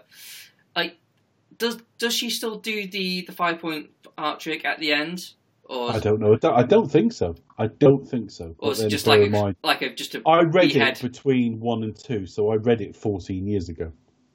So I really don't remember, but I don't think so. I don't think you'd go on a beach and have a sword fight and then suddenly stand right next to each other so you can poke him in the chest 5 times. Yeah, but you would have felt like you got your money's worth had you had a bit of an actual sword play. And I know. Just iconically, it would have looked better, and it would have been another defining image in her career, along with the yellow jumpsuit, her on a beach in a bridal outfit. But we got what we got, and she just suddenly leans in and does this sort of 5 thing with a bit of a spin in it as well. And it's like, I couldn't believe it, because I knew what had happened instantly. It was like, oh, that's the 5 fucking point palm exploding heart technique. And I was suddenly like, oh God, that's going to be it now, because he's dead. He's dead. He's a dead man walking. I mean, it's clear that was going to happen when like watching the film now in hindsight. As soon as they introduce it, when Bill starts talking about it, you think, yep, that's going to become a thing. That's going to be what's going to happen. Yeah. Oh no, it is now. But bear in mind, first time I saw it, I read the script. So even though, as you watch a film, you would go, well, the obvious payoff to that is that. I'd read a script that said different. And I now know with hindsight that script was real. That was a real script for this film, and they just didn't end up doing all of it. In fact, it was a real script for Kill Bill, the whole thing. But obviously I was only really focused on the part 2 bits. And that's about it, really. He makes peace with her, gets up, walks. I think the whole point is you die after 5 steps, which he does. And that's it. And then falls down, and we get a big ending with we get a double ending. We get a double ender. No, we get a double ending, don't we? We get BB. Bill and Beatrix. We get BB, which is, I never thought of that. You're absolutely right. We get her the next morning in a hotel room crying. And then which way round is it? We get Malaguerra Salarosa first, and then we get Goodnight Moon, don't we? That sounds right. Both brilliant. Which says something about this film, that my favourite bit is the end of it. Right at the end, yeah. But it isn't that kind of, oh, my favourite bit was when it ended. I don't mean it like that. I just mean, literally, my favourite bit is the 2 fucking credit sequences at the end. It's because they are well done. It's not because it's finished, it's because I like both songs. And I like the editing of all of it. And I like the fact that it makes the film we've just seen feel more epic than it is, and it ties it to the first one. Yeah. It treats Kill Bill as one film. So all the credits have got the crazy 88 in there and everything. Love it. And we see all the names getting crossed off apart from L Driver, which comes up with question mark. Yeah. But I can see her coming back in if they ever do a volume 3. The first thing I thought was Zatoichi. Yeah, the blind swordsman. Yeah. So I can see that happening. That's worth seeing, by the way. That came out in 2003. There's been loads of them, but the last one was 2003, Zatoichi. Worth seeing. That and Blind Fury with Rutger Hauer. And One Tough Bastard with... Are we just naming random shit now, are we? No, but that is actually a film with Rutger Hauer playing a blind guy with a sword, so... And At First Sight with Val Kilmer. And Children of a Lesser God. All right, she's dead, but close enough. And Sensible Woman, sorry, now, Petrino. But there you are. So I guess that's Volume 2 done in record time. It's very rare we undercut the length of a film, but I got anything to fucking say about it. This was an enormous disappointment at the time. I don't think it's a bad film particularly. There's nothing wrong with it. It helps if you can get through 1 and 2 together. I really do believe that. I don't think if you treat 1 and 2 as one film, I think tonally it's so all over the place, and you've got such a crescendo in what would be the middle, that I don't think it quite works. But if you watch it sort of Casino Royale, Quantum of Solace style, one as a continuation of the other close together, you get a bit more out of this. Yeah. I just thought it was the first time in his career, and we're going to get another example next week, where Tarantino fucked up doing Tarantino dialogue. It didn't really work for me. We spend altogether far too much time on all the wrong things. I don't, forget what I think of the actor, and it's clear I'm not a big fan, but we don't need to follow Michael Madsen for 20 minutes. We just really fucking don't. So what? He's become such a failure, so perhaps not. He's got, you can communicate that quicker than watching him fucking around in some titty bar. We don't need it. It's not like he's like a tragic hero. It's not interesting, and he's not a likeable character, because Michael Madsen doesn't do likeable. I haven't seen Free Willy, to be fair, or Complimentary Penis. Oh, God. But he doesn't... I do remember going to see the Free Willy Whale movie at the cinema years and years and years and years and years ago, and yeah. But so did you say the Free Willy Whale movie? Whale. As opposed to the Free Willy Otter movie. I just think, but we spend altogether. We're spending, if he had a hint of a bit of a tragic figure to him, which I think is what they're going for, then fair enough. But Michael Madsen can't do fucking likable. So he's the Catherine Zeta-Jones of the male B movie fucking stars. Just totally unlikable as a character. Elle Driver's great. Uma Thurman is even better in this than last week, if that's possible. It's the same shoot, so it's a similar performance, but it's all focusing on bits. She just plays really well. We get her as the young sort of greenhorn with Pai Mei. She's really great at that. We get her as a mother, which I think it takes being a mother to be able to do, which Uma Thurman is and was back then too.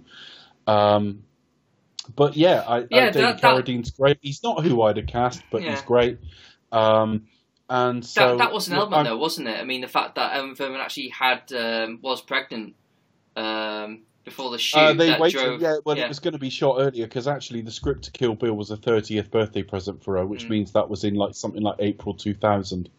So, because I remember looking that up and thinking, Christ, it took 3.5 years for them to get it to the screen from there. She had a baby in between. Then she had to do all the training because it was a physical role and so on. So she gave birth, and it was like a year later they started shooting. So, I mean, there is plenty in this film to like, but Tarantino's dialogue sounds off in this film. His sense of pacing is off. And he's focusing on things he clearly cares about, but arguably we don't. Certainly I don't, because, like I say, 20 minutes with Michael Madsen. Well, Quentin Tarantino's cast him 3 times. He's a Michael Madsen fan. I'm not. I don't need 20 minutes on this unlikable loser's life. I really don't. And when we finally get to Bill, which should be this epic showdown, they waste time on silly things like fucking some sodium pentothal fucking stand-in, and talking about Shogun assassins, and talking about fucking getting Superman wrong, and a whole fucking anecdote about a bloody goldfish. I don't care. So this film was a massive, massive disappointment at the time. It's one of those films that, because it is slower than part one, I keep expecting to find all these hidden depths in, if you like, and I never do. I have to say, this is the weakest Tarantino film we've covered so far. It's going to get worse. We've got worse to come. But of the first 5 entries we've covered in this series, not counting From Dusk Till Dawn, obviously, this was a disappointment, and it remains so. And 5 months waiting 5 months after part one, I can't help but still find this a film that's a bit disappointing now. Unlike Becca, I haven't just seen it once, on release, and that's it. But I've probably seen Kill Bill, the first one, maybe 4 or 5 times as much. So yeah, disappointing. Yeah, I kind of think Tarantino knew the first one was more sellable.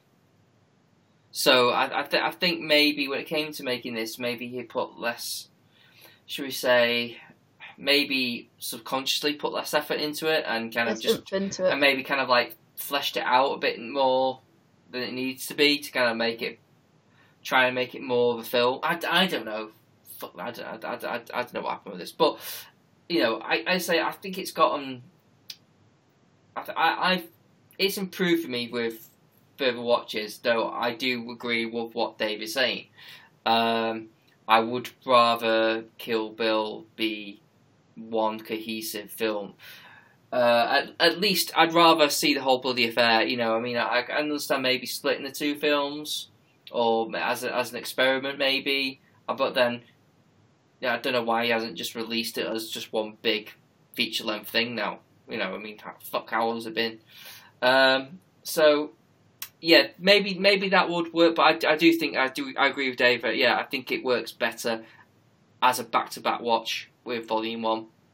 But yeah, as I said before, it's got its flaws. It's unsatisfying because it doesn't sort of build on some of the promises that are in Volume 1.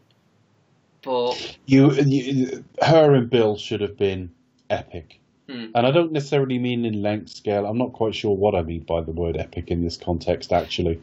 But what we got was just like so fucking what? Yeah, after all of that. I mean, to be honest, I don't even mind the fact that it went down the way it did. I mean, but had there been something between that, like, let's just say, they had a fight halfway through the film, you know, hypothetically, and nothing became of it. You wouldn't feel cheated had that happened at the end because you still, we had a fight elsewhere, and there would have been maybe if there was the dialogue was better. Like, at the end, you know, between the two, it would have felt a little bit more like we saw a battle of words rather than swords. And then, you know, do you know what I mean? So maybe that would have probably worked better. I just think, I don't think the film kind of backed up on its promise so much. But, hey-ho, there's stuff in it that I like, so there you are. Becca. Yeah, I can't really do much more than echo you guys. I mean, you know, I do agree with kind of what you said, but I think I did enjoy the first one more. Having watched this one again, like you said, you do want to look for the sort of little hidden gems. I mean, there are some to be found, but just not as much as in the first film. As you said earlier, this is more of the Shaw Brothers homage with the training sequence. And the two songs at the end, also, and the Pai Mei character. She didn't even drink any eggs. Rubbish. Just shocking. She ran up steps, though. Yeah, ran up a lot of steps and didn't quite manage to punch herself out of that coffin. That's another story. Yeah, I think had this film... obviously now it's a trend with films to be chopped into half. Or three-quarters, or however which way the director wants to chop it up. I think had this particular been like one overarching 3.5 hour epic, then it may have been better. But yeah, because it's been sliced into two films, and the second one does fall down slightly, and perhaps didn't, for me personally, didn't live up to the hype. But still, I mean, Kill Bill is, you know, it's a story that that Tarantino needs to tell, and you know he's working his way through the genres. And you can tell he's a big fan of Asian sort of and like in Kung Fu cinema, for example, as well. So that's really clear to see, and it's worthwhile, you know, entry, and it's, you know, he puts his stamp right on it. But for me, sadly, I was sort of let down by the second half of this epic saga. Damn you, Quentin! Shakes fist. It's certainly more experimental, isn't it? This one. Yes, I would say it's kind of more. He'll put like his own spin on it. But yeah, I can tell maybe that his heart might not be in it as much as it was the first time round. I mean, despite the stylistic choices that he goes with. Yeah. I kind of get the impression that he doesn't. Maybe it is, I don't know. But his heart just isn't in it as much. He struggled with soundtrack for a long time with it. It was the overarching theme of the delay that he couldn't get the soundtrack as he wanted it. No. And there just comes a point where you've got to put it out, you know what I mean? And I almost felt when I went to see it, it was like they just got to a point where I was like, I'll fucking put it out. Its heart can't have been in it any less overall because it was the same shoot. But I just think struggling with it in post-production, I do wonder if he just got to a point that's like, I've got to put this out. And maybe he never quite got it to where he wanted it to be. So maybe if you left it for a year and then and finished it properly, it may have turned out better. Leave it 3 years, pick up with The Bride on Hoth. Yeah. What, David? That's where it's going to go. No, that's Roth. David Roth. Pick up with the bride on. No, I was thinking Hasselhoff for a second. On the Oh, the Hoth, not the Hoth. The Hoth. Yeah. God, he doesn't drop dead now. I've been looking for freedom. The whole cast of everything we mentioned don't die the moment we mention them, honestly. But I know they don't, but I'm just paranoid now. That's you? off their legend. Yeah. It's well. always Germany are really going to miss him because he's it's- like a massive star in Germany. It's always good. It's always good with the most random ones, isn't it? Yeah. I love the fact that, like, I heard he was a huge star in Germany about 20 years ago, right? He still is. And now we repeat it constantly that he is, and I've got no idea if that's still the case. I think it might be, you know. I mean, that's like saying Chesney Hawkes is a big star here. It's like, well, he was. We all know that's not a fact. Yeah, but it was for a couple of 20 years ago. 2090. I should ask the German friends that I have and see what they German say. friend. Cool. When I worked in financial services, I say ex-colleagues, when I worked in financial services, preparing work that would be sent to the German market. You were a loan shark. No. So, okay, so... Did you break anyone's thumb? No, I worked in an office. Did you? So, Did you send anyone out to break anyone's thumb? No. Sadly not. Have we just learned something new about Becca? Like, she used to work in People's Germany. thumbs. Fun fact about me, things I will not tell anybody, but I'll gradually reveal. Well, I mean, back to your actual original point. I don't know. I mean, had everything worked properly, it would have come out in February. Yeah. And I feel like they struggled with it for a while, and and that didn't get pushed back in one hit. It got pushed back incrementally. Like, then it was March for a bit, then it was April for a bit, and suddenly it was May. It wasn't like, it was almost like eventually they went, put it out. He seems happy with it. I mean, he's a great promoter of himself anyway, but he has spoken very highly of this film in the past as though it's one of his favourites. So maybe everything I'm saying is completely wrong, and it's exactly as he wanted it to be. But it's the first time I thought, this isn't quite working. And when I remember a torturous post-production, it doesn't surprise me the end result doesn't really work.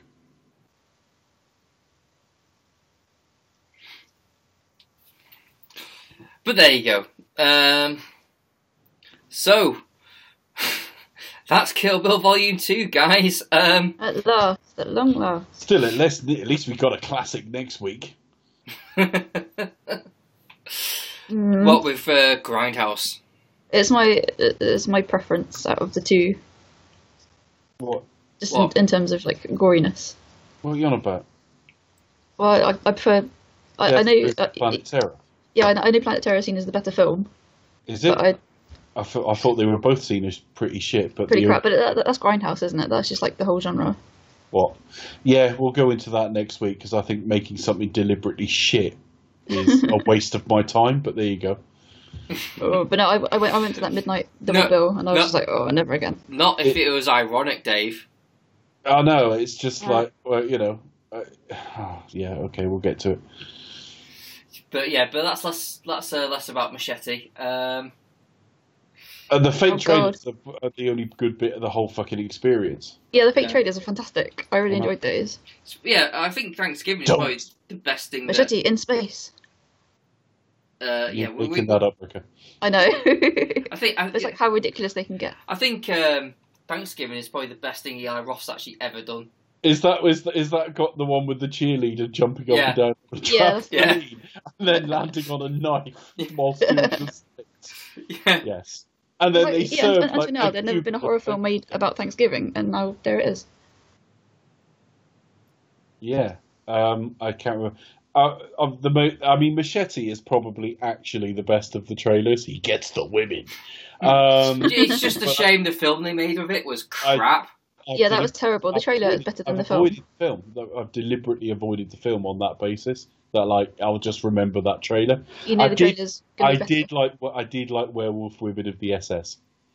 Yeah. As I do. But yeah, no, the trailers are all great, and we remember them. I mean, I'm going to because I watched it yesterday. But like, I could have named the trailers 6 months ago from something I haven't seen for like 8 years.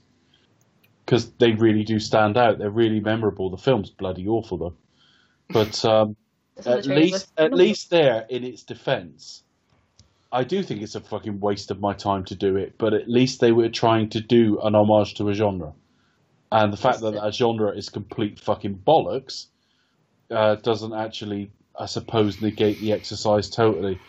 The film we watched tonight's disappointed me, to be honest. I was a bit bored by it. I struggled to get through it. It's too long.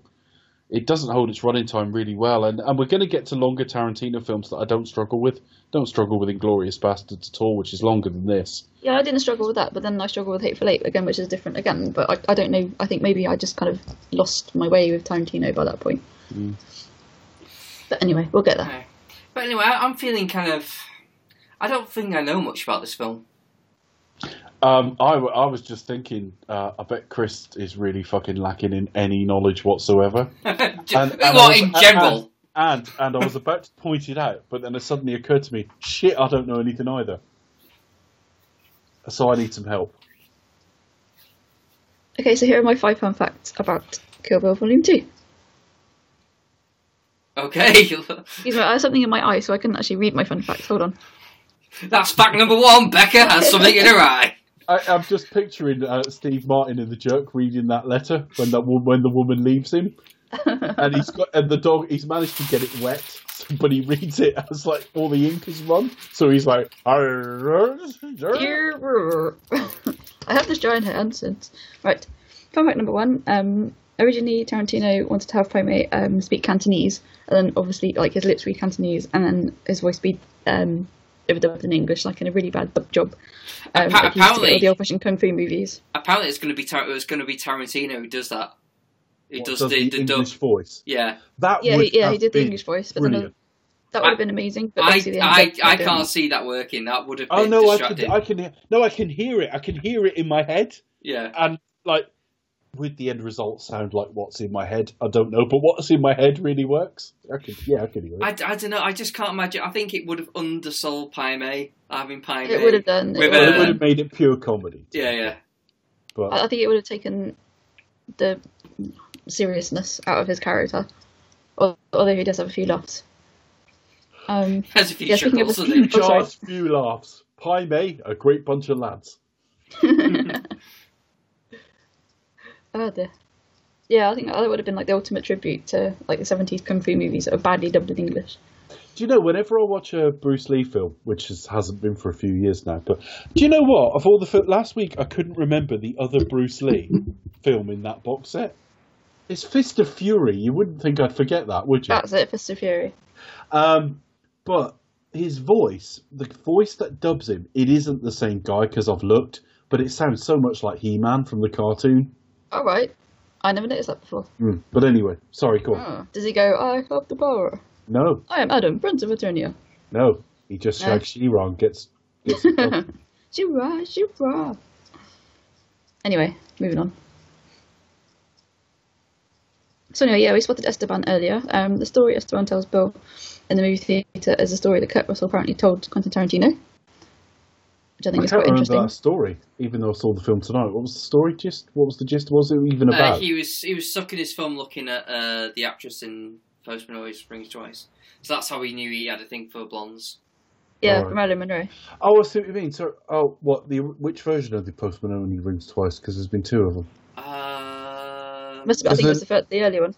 Yeah, because it was remade in 1981 with Jack Nicholson and Jessica Lange, and that film's the Marilyn Monroe. It's steamy. It wasn't Marilyn Monroe in the original Postman Always Rings Twice. I need to look that up. No, but that's who. Is it the Postman Always Rings Twice? Or... I'm confused. The Postman Always Rings Twice. The 1981 version's fucking awesome. I really like it. But the 1946 version has Lana Turner. That's it. So that's fun, folks. Back to Becca with actual official facts. Okay, so fact number 3: the boots Uma Thurman wears when buried alive are the same ones that Michael Madsen wears in Reservoir Dogs. I just spotted that. Thought that was quite fun. Yeah. To be fair, Uma Thurman has massive feet, so that's possible. Well, she's quite tall. She's a British size 10, which is like American size 11 or something. She's got big feet. next fun fact is Femi's Which probably 3 means inch. she has a massive penis as well. I'm sure you can cut that to make it sound like he's got a 3-inch penis. So Femi's 3-inch punch is of course a reference to Bruce Lee's 3-inch knockout punch. And my final fun fact is that Ricardo Montalban was originally cast to play Esteban. Yeah, that would have worked. Which connects us obviously to the Star Trek series. Would he have shown off his huge chest though? And it's epic chest hair. I saw just off the point. I saw a picture of Ricardo Montalban from about 1990. No, it was about 2004 or something like that. And he was in a wheelchair. One of the reasons that he was so developed in the upper body was him trying to compensate for his leg problems. Keep the trunk of his body strong. He did end up in a wheelchair, Ricardo Montalban. Aww. So yeah, he could have been there saying, "Look at my man breasts," and her saying, "Well," her saying, "Where's Bill?" And he's saying, "Forget that. Look at these."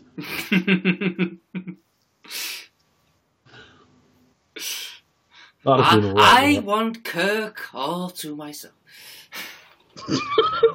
I'm Kirk, and I'm here to twerk. Sorry. Oh, that's hilarious. Why has nobody said that before? Why would they? Because it rhymes. It's funny. Oh dear. Anyway, so get Shatner on the phone. Get him to get a shout and say, "Do you twerk? If not, why not? Can you twerk?" Moving on. I just had a sudden image of William Shatner today returning to the role as James T. Kirk. He just made me laugh.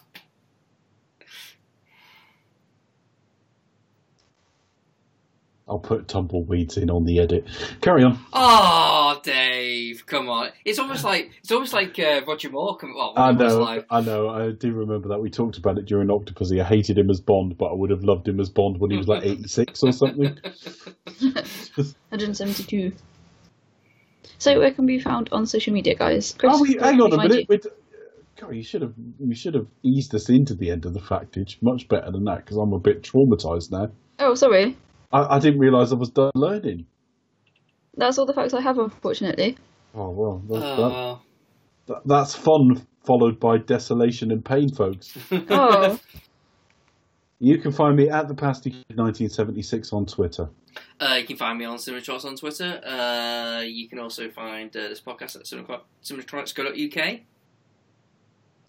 You can find us on Twitter at expectustotalk. You can drop us an email at expectustotalk@gmail.com. You can also type in "Do you expect us to talk" on YouTube and find us there. And we're also on "Do you expect us to talk" on iTunes. Please give us a glowing 5-star review, as it helps us to attract more of the listener type people. Allegedly, so they tell us. I don't know also why Facebook as well. I don't know why I say you can find this podcast at this website, because you've already found this podcast. So why am I telling you again? Yeah, but actually, no. The further we go into our run, the more relevant that is. Because if you go to iTunes now, you can't get our first 30 episodes or whatever. Oh, yeah. So it is worth knowing our website address, because in a minute, virtually all of Bond will have disappeared. I mean, the trailer. What about on iTunes? The commentaries. I'm talking about iTunes. The commentaries will still be there. Literally within about 4 or 5 episodes, like the Bond rankings episode, for example, will disappear. So if you want our old episodes, you can just go to the website, and they are all still there, because that's where the feed obviously draws from in the first place. We'll need to advertise that. We just did. We need to make a mention of that as well. Let's put it on in the adverts during Coronation Street. Yeah. And EastEnders. That's on the BBC. We can put it either side. We'd have to say, come and watch this non-commercial podcast. On Channel 4. Damn you, iTunes, for... Look at iTunes. I don't know if that's fixable. I don't know if there's money. I don't know how you get around that. But yeah, it seems either the last 75 or 80, I forget which episodes are there, and that's it. And of course, we're at 100. Yeah. Actually, 8 now by the time you listen. No, 109 even, because we've done charity and... It seems to be a thing for podcasts here, on iTunes. It just seems to go after a certain number. Yeah. So we're just trying to make space on their server.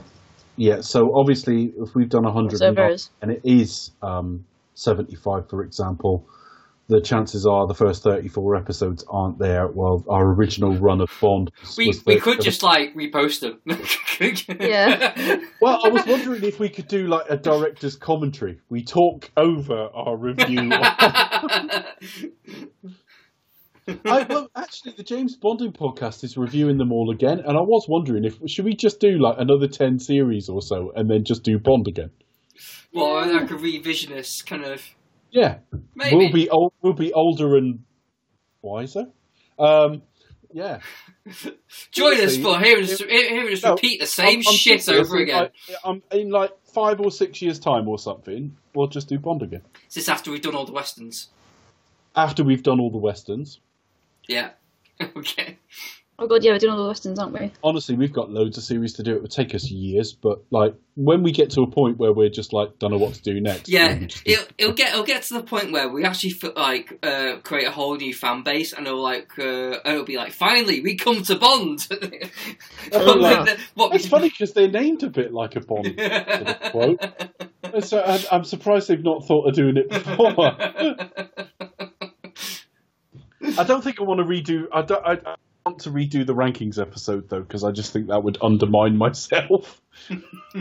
I've changed my mind. It would be interesting to do that again. Sorry? Maybe if it would be interesting to do the rankings again, maybe a few years on. Yeah, but I would just copy what I said the first time. I just want to give myself credibility. I might not. I'd put Octopussy at number 1 just to piss Dave off. Yeah, that's it. Yeah, that's got no credibility at all. That's just absolute bollocks, isn't it? Somewhere, some out there. I just somewhere may like basically, just to imply that I've rethought it, I'll swap my number 14 and 15 or something, and that'll just be it. After hard consideration, Diamonds Are Forever slightly up. No. Oh, well, I could swap that with Octopussy because I fucking hate both. You might lower rank GoldenEye. Because you feel like, well, I've given it a higher one before, now I can... Well, actually, I ranked it a little bit on the basis of I can't like it any lower than that. It's beloved. And then you put it in like 17th or something, and I thought, well, if I knew he was going to fucking do that, so I might have the balls to rank it a bit lower, because it is the most overrated load of old shit. Albeit with the best henchwoman in the series apart from Fiona Volpe. So yeah, we might do Bond again one day. We'll see. I wouldn't rule it out because, like, the precedent has been set now that a couple of series have like revisited. Like, all right then. I was thinking about this today. What commentaries have we got left to do? I can run through a sequence. We haven't done Doctor No. We haven't done Thunderball. We haven't done Diamonds. We haven't done Live and Let Die. Well, we have done Live and Let Die, but we haven't released Live and Let Die, and we need to do it again because our first go was. Well, I was drunk, let's be fair. Man with the Golden Gun we haven't done. Oh, that'd be a good one, I think. That'd be a good one. I think Diamonds. I'm surprised we haven't done Diamonds one yet. No, we haven't done Octopussy. That'll just be 2 hours of us shouting abuse at the screen. We haven't done Octopussy. We have done A View to a Kill, but we've agreed offline previously we're going to do it again. That's no disrespect to Mark O'Connell, who it was an absolute delight to have on the show. He was fantastic. But if there's one critique we've ever had of that episode, it's we didn't talk about the film very much. And it's ripe for like comedic stylings, so we're going to do that again at some point. Yeah, we just should have been like an interview with him, really, shouldn't we? Should have done that one. Yeah, should have done that separately. I'm glad we got to do it with him because it's his favourite film. Yeah. So I don't have any regrets, but it's no insult to him to say we're going to do it again. Not because there was anything wrong the first time, but we want to do a pure commentary of it. Yeah. We haven't done The Living Daylights. We haven't done Goldeneye. Ooh. We haven't done Tomorrow Never Dies. Ooh. We haven't done Casino Royale or Quantum of Solace. Ooh. So there's still plenty. Yeah. Lots to look forward to. Then. And we haven't done Never Say Never Again, of course. Oh, I don't. Damn it. So whose choice is it next? I know we're like Becca's. Okay, Becca, do you know what you're going to choose, or what did I say? I think I said Goldeneye, maybe. All right. I cannot remember what I said. You haven't said anything, but you've now said Goldeneye. So all right. You can change your mind. You can surprise us. So 2 hours of me going, what a camp twat compared to Dalton. And me going, oh, I love Brosnan. Yeah, don't know what, because he's stiff as fuck in that film and not in the fun way. But I might change my mind, so we'll see. Okay, well, Goldeneye, they all need to be done at some point, so it doesn't really matter. But yeah, we haven't done we've got 2 Brosnans left. We've got 4 Connerys left, if you count Never Say Never Again. We haven't got. We did a lot of Roger Moore because they're funny, so you pick them to do. But I feel bad about putting you through Octopussy again, though. Oh, I don't give a shit. It's all right. I'll just sit and ridicule it. It doesn't really matter. It's a crap film. Yeah, but that's the thing. So, like, you'll end up enjoying it. It'll be more bearable watch because you'll be watching it with us.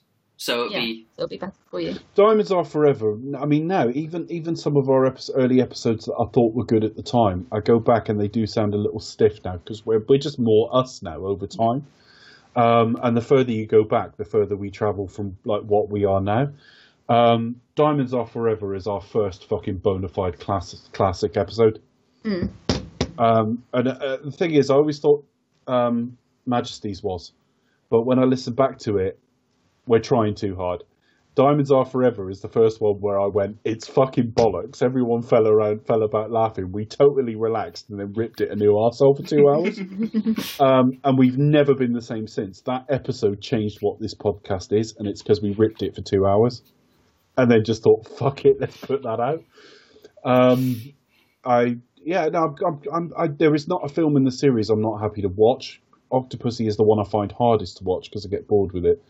But there's not a film in the series I'm unhappy to watch, and there's not a film in the series I wouldn't actually look forward to. I'm really glad we put the Bond commentaries between series. I can't wait to do the next one, whatever it is. I really love getting to it's Bond commentary time. Love it. Yeah. There is a possibility, and only a possibility, we may do Moonraker again at some point as well, only on the basis that we lost about 45 minutes of Chris's audio. So we may do that again, but if we did, that would be really late in the day because the end episode's not bad, but we'll definitely redo A View to a Kill. Do you know the every time we come up to one, I'm thinking, do we hold a few Connery back because he's getting old? Because we had a Roger Moore episode ready to go when Roger died. And he passed away, so... I don't want to finish all of Sean Connery's and then he dies. It's like, well, I'll just commentate on that as the fucking tribute episode. So maybe get the non-Connerys out of the way.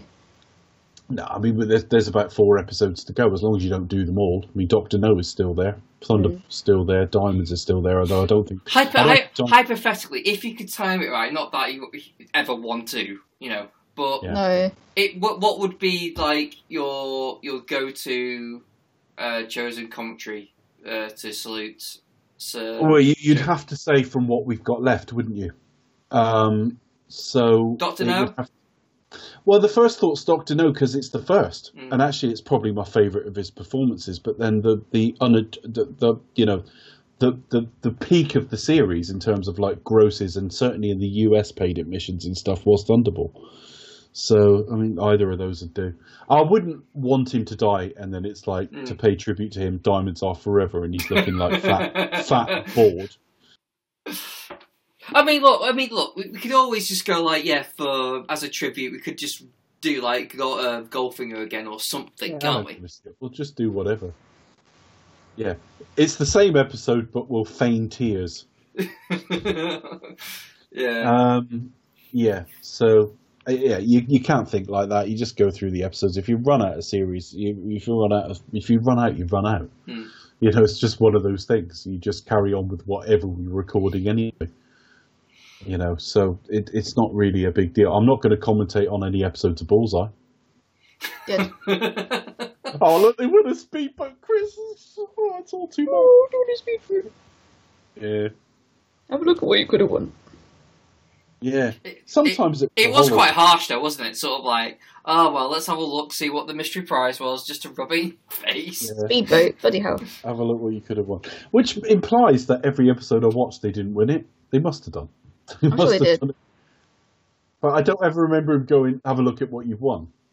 But he must have done.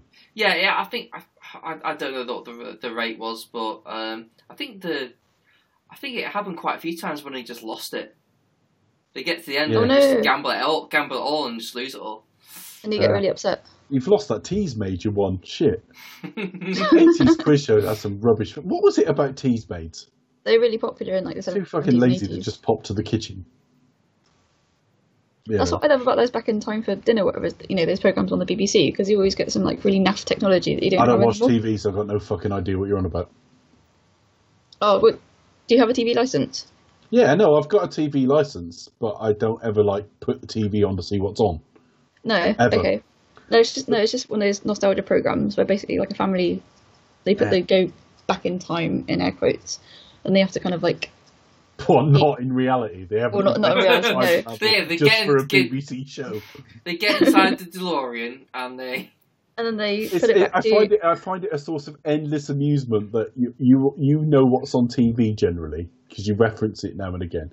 And when a Bond film comes on, and sometimes it's a shit one as well, you'll say "Man with the Golden Gun's" on ITV4 now, and I'm thinking, A, it's shit, and why would I watch it in shitty definition with adverts? I thought, oh, but, it's been a bit quiet on the Twitter feed. I better put a tweet out.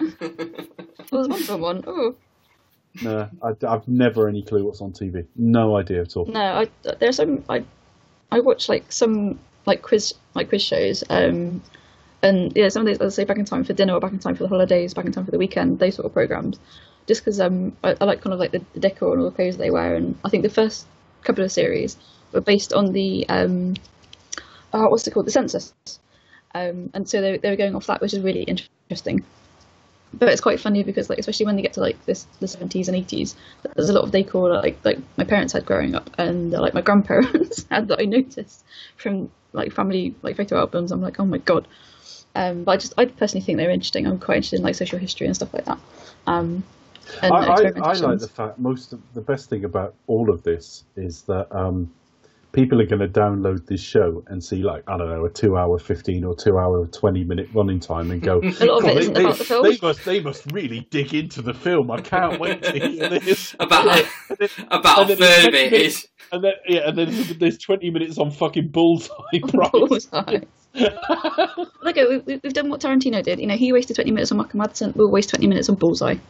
Considering obviously Stephen Hawking is the more significant passing. Barely mentioned him, but never mind.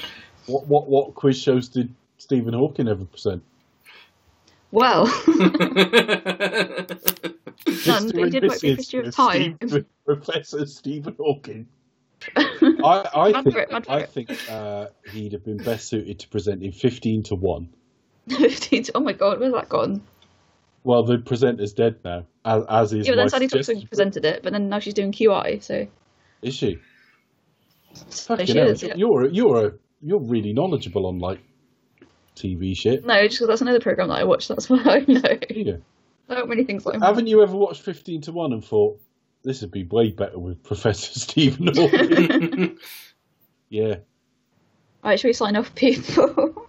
I think we're giving extra value. You get 2 for the price of 1. Do we?